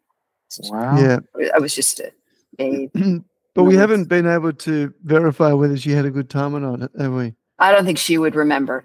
Yeah. I don't think anyone did. Did anyone have a good time at Woodstock? I don't know. I saw the Woodstock documentary a few years ago with the guy that did the Woodstock 99 or 95 or whatever it was. Yeah, 99. I've listened to that podcast. It's gone for about 50 or something, and it continues.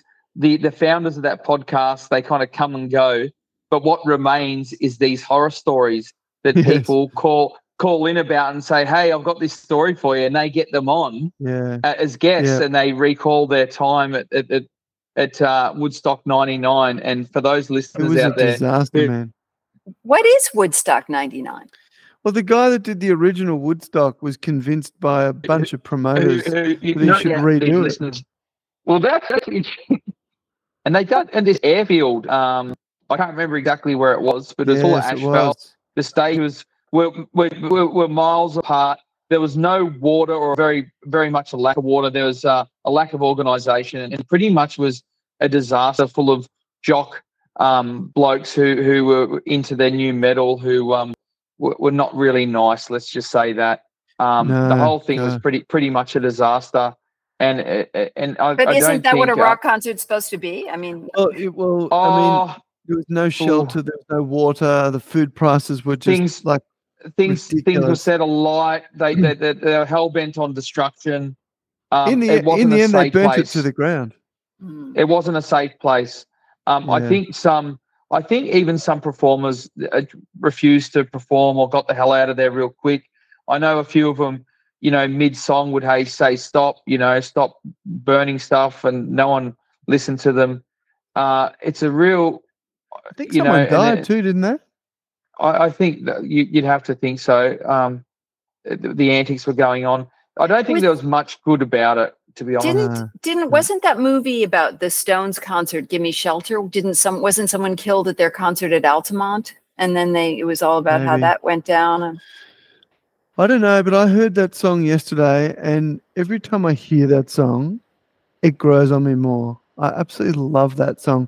And if someone comes up to me at a gig and says, oh, can you play Rolling Stones or whatever, I would never think to play it. But it's just one of those songs that whenever I hear it, I think, oh, God, that's a good song. It's just the way it starts and just the use of certain instruments. It's an amazing track. Peter, can we have a podcast where we just play music? That's not a podcast. Sure. If you want to pay the copyright on the songs, no problems. Is that what? Oh, okay. Radio stations pay a lot of money for a reason, Liz. We did play a couple of songs though.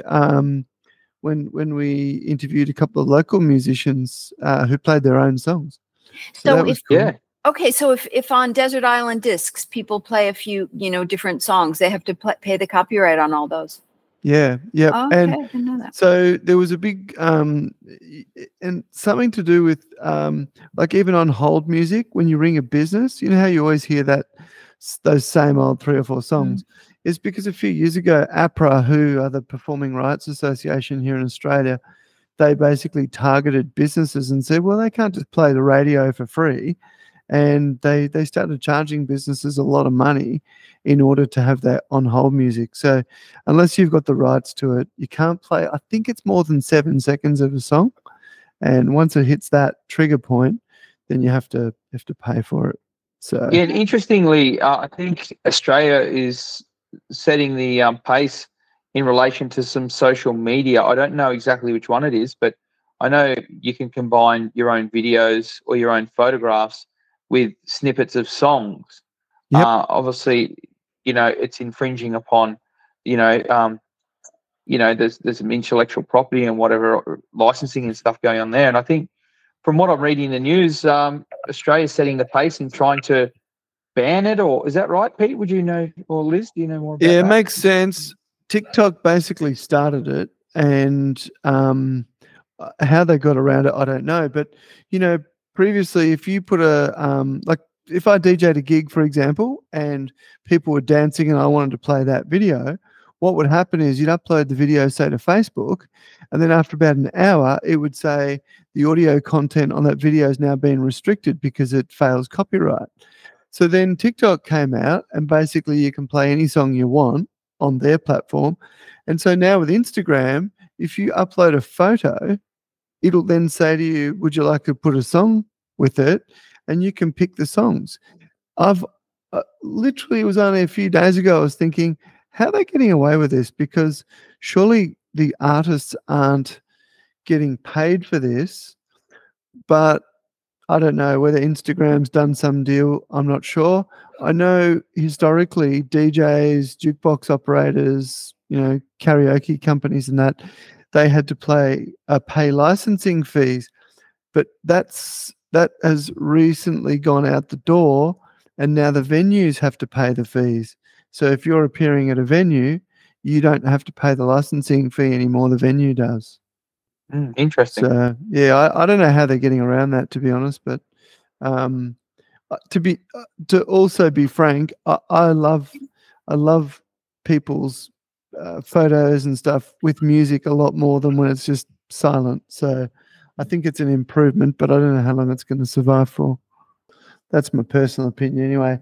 Ryan, I'm going to ask you this question because I know that you're going to hate telling me the answer, and there won't be an answer because I'd be exactly the same. But what's your favorite song or artist?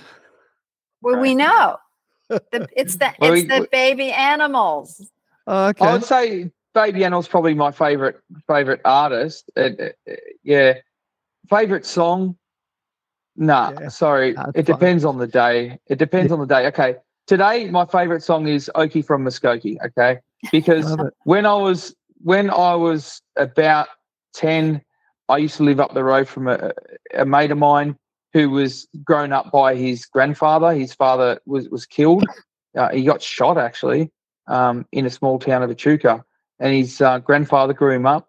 And he used to have a playroom in this big house where he used to live. And we used to go down there and put on this record and that song all the time. And, yeah, I bought a collection recently, and it was in the collection. And I do have a copy, but I don't know where it is. And I thought I'd just play it tonight and bring back some memories of that. Song. So, yeah, and we had no idea what it meant. Okie from Muskogee. We don't know Okie and Muskogee. We don't know Muskogee. No. But it's got a nice kind of rhythm to it. And Merle Haggard, you can't go past his voice. And, and I can kind of relate to it in a way, the lyrics and the content. Yep. But it's a fun song. Get around it if you haven't listened to it. Have a listen. So probably written in the, would you say 60s? I don't know. It'd have to be 60s, wouldn't it, Liz? Or? Well, it reminds me of that song. When I say reminds me of, they don't sound anything alike. But as a kid, my parents went overseas and came back with hundreds of tapes that they'd bought from somewhere. And there was a couple of them that were country music. And that song was on the same tape as that. You know that song Convoy? Yeah. That's McCall. Yeah. Is it Tom McCall or something? Yeah, it's the artist. McCall. Yeah, and those two songs and some John Denver, they all remind me of that era. So I don't know if it was 60s or 70s, but yeah, certainly when I was listening to it, it was in the 70s. So, Liz, what's your favorite song? I'm What's just your looking favourite up song? I'm just looking at the lyrics. These are amazing lyrics from Okie from Muskogee. Yeah, they're so cool. Unbelievable. Yeah, no, like you, it's for me, it's different, every day, like because there's just so many amazing things to listen to, and if you haven't heard something in a while and it comes up, you just go, wow, I totally forgot about that. Yes. Yeah. Like what's incredible about music too? This is one thing I find really incredible is you've got, music's been around for a very long time, extremely long time, hundreds of thousands of years. And the thing is with music, sometimes I'll find myself listening to a song I haven't heard for 20 years, but I can sing every lyric to that song. Yes. And you could turn the music off and I'd still know every single lyric. Okay? It's incredible. Now, you can learn, let's say, a page of a book, yeah? And you can read it. You can read that page 10 times, 20 times, 30 times. And not remember it. You'll forget it the next day. Yeah, so true. And you talk about Indigenous people around the world, all about song and dance and repetition. And what you got to ask yourself is, these people carried these stories for tens of thousands of years. How did they do it? They didn't sit there in front of a board and lecture the younger generation about learning this and learning that. What they did, they put it into song, they put it into dance, and can be recited over and over again without any errors over time when it hasn't been performed. And I think all these, I was listening to songs from the early 2000s the other day, thinking, wow, how do I know these lyrics? You just know them. Yeah. It's true. Song and music is a really, really interesting thing like that. And no doubt someone's done the science and I'm not clever enough to kind of really understand it. But it's an incredible that we can remember these things. Like I can't remember a lot of things, but I can remember the tune, the lyrics, the songs that I haven't heard for 20 years. That's incredible. Don't you think that's incredible? Oh, it absolutely is. And and you're right. Like a song will come on the radio and I'll be driving around and I'll start singing it and the kids will go, "Do you know this song?" And I'll go, "Yeah." And I might not even remember the name of the song or the artist, but I'll remember the words. Yeah. It is very true. The ways that art, the movement of making art enters our bodies, and the way that music enters our, filters through and is in our bodies, and the way we process things. You're right. I mean, in our educational system, and being a teacher myself, I find it more and more frustrating that we, as what you said, Brian, that we stand and we sit in front of boards and we look at, black characters on a page, and, all those things are great human inventions, but, there's so much more, and that we connect with, and that moves us. And yeah, it's beautiful. I think that's the word. It's cliche, but connection. Like we draw a lot of what we know and how we learn from instinct. It's many thousands of years of instinct, and people have been doing this for a long time. And it's you're right. It's the way we connect. We don't connect historically by sitting in front of a chalkboard, if you like, and getting someone to lecture a class. That's not how we did things. So it speaks for itself in that sense. And maybe there's educators out there who could speak quite highly and give us some experience of how they've taught people through music, different things. Yeah. The other thing with music too is I learned this when I originally got into radio, but most people, their key listening eras for music is from about the age of around 10 to about 25. So the music within your life that has formed and shaped, even to what you listen to today, will generally come in that time period. And Liz, as an educator, would that have a direct correlation with the time that someone is doing the more deeper learning and absorbing. Would that be a fair thing to say, or? I don't know. I don't know enough about how the brain develops, but you'd certainly think so, wouldn't you? But hopefully we can do it all our lives. I was listening to another guy talking about disability. He was talking about the theology of disability, and he was saying that, we say that people who can read and write well, they somehow achieve and they're high achievers, but we discount all the other ways that we process information and that we move and that we feel and that we, so someone who, we all know someone who is blind develops their other senses much better. Someone who maybe doesn't process information as well reading develops their senses in other ways. And, I just feel like we've so narrowed how we live in the way we educate, and we institutionalize human life. And what you're doing is really expansive, and it's great. So starting in 2024, Liz will be teaching the first law degree done purely through song. Through Tommy James and the Shondells. Yeah, that's going to be it. Constitutional. Yeah, I can't say that I'm the creator of it. I'm just the kind of purveyor, if you like. But you got to thank all those musicians and artists out there who some are successful and some aren't, and some they live a tortured life through music, and we've really got to thank them, I suppose. Yeah. Well, there are all different ways of making it happen. Yeah, that's so true. And you've got to have all aspects for the thing to come together like a big jigsaw puzzle. I get that. Yeah. Absolutely. Well, Ryan, we really appreciate your time, your story, and your chit chat about some things that we're also very interested in. It's been great. This is the first time I've done anything like this, by the way, to all the listeners and viewers out there. I can't believe anyone would be even half interested in something I've got to say, to be honest. And I'm just going to put it out there, right?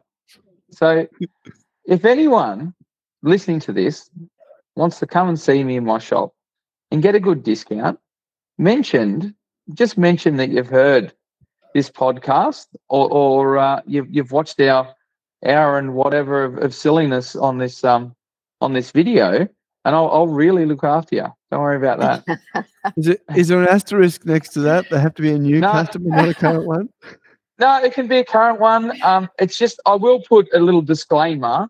Probably not give such a huge discount on new vinyl just because there's not much in it in the margins. But look, gotcha. I'll definitely look after you, and I really appreciate coming on this show.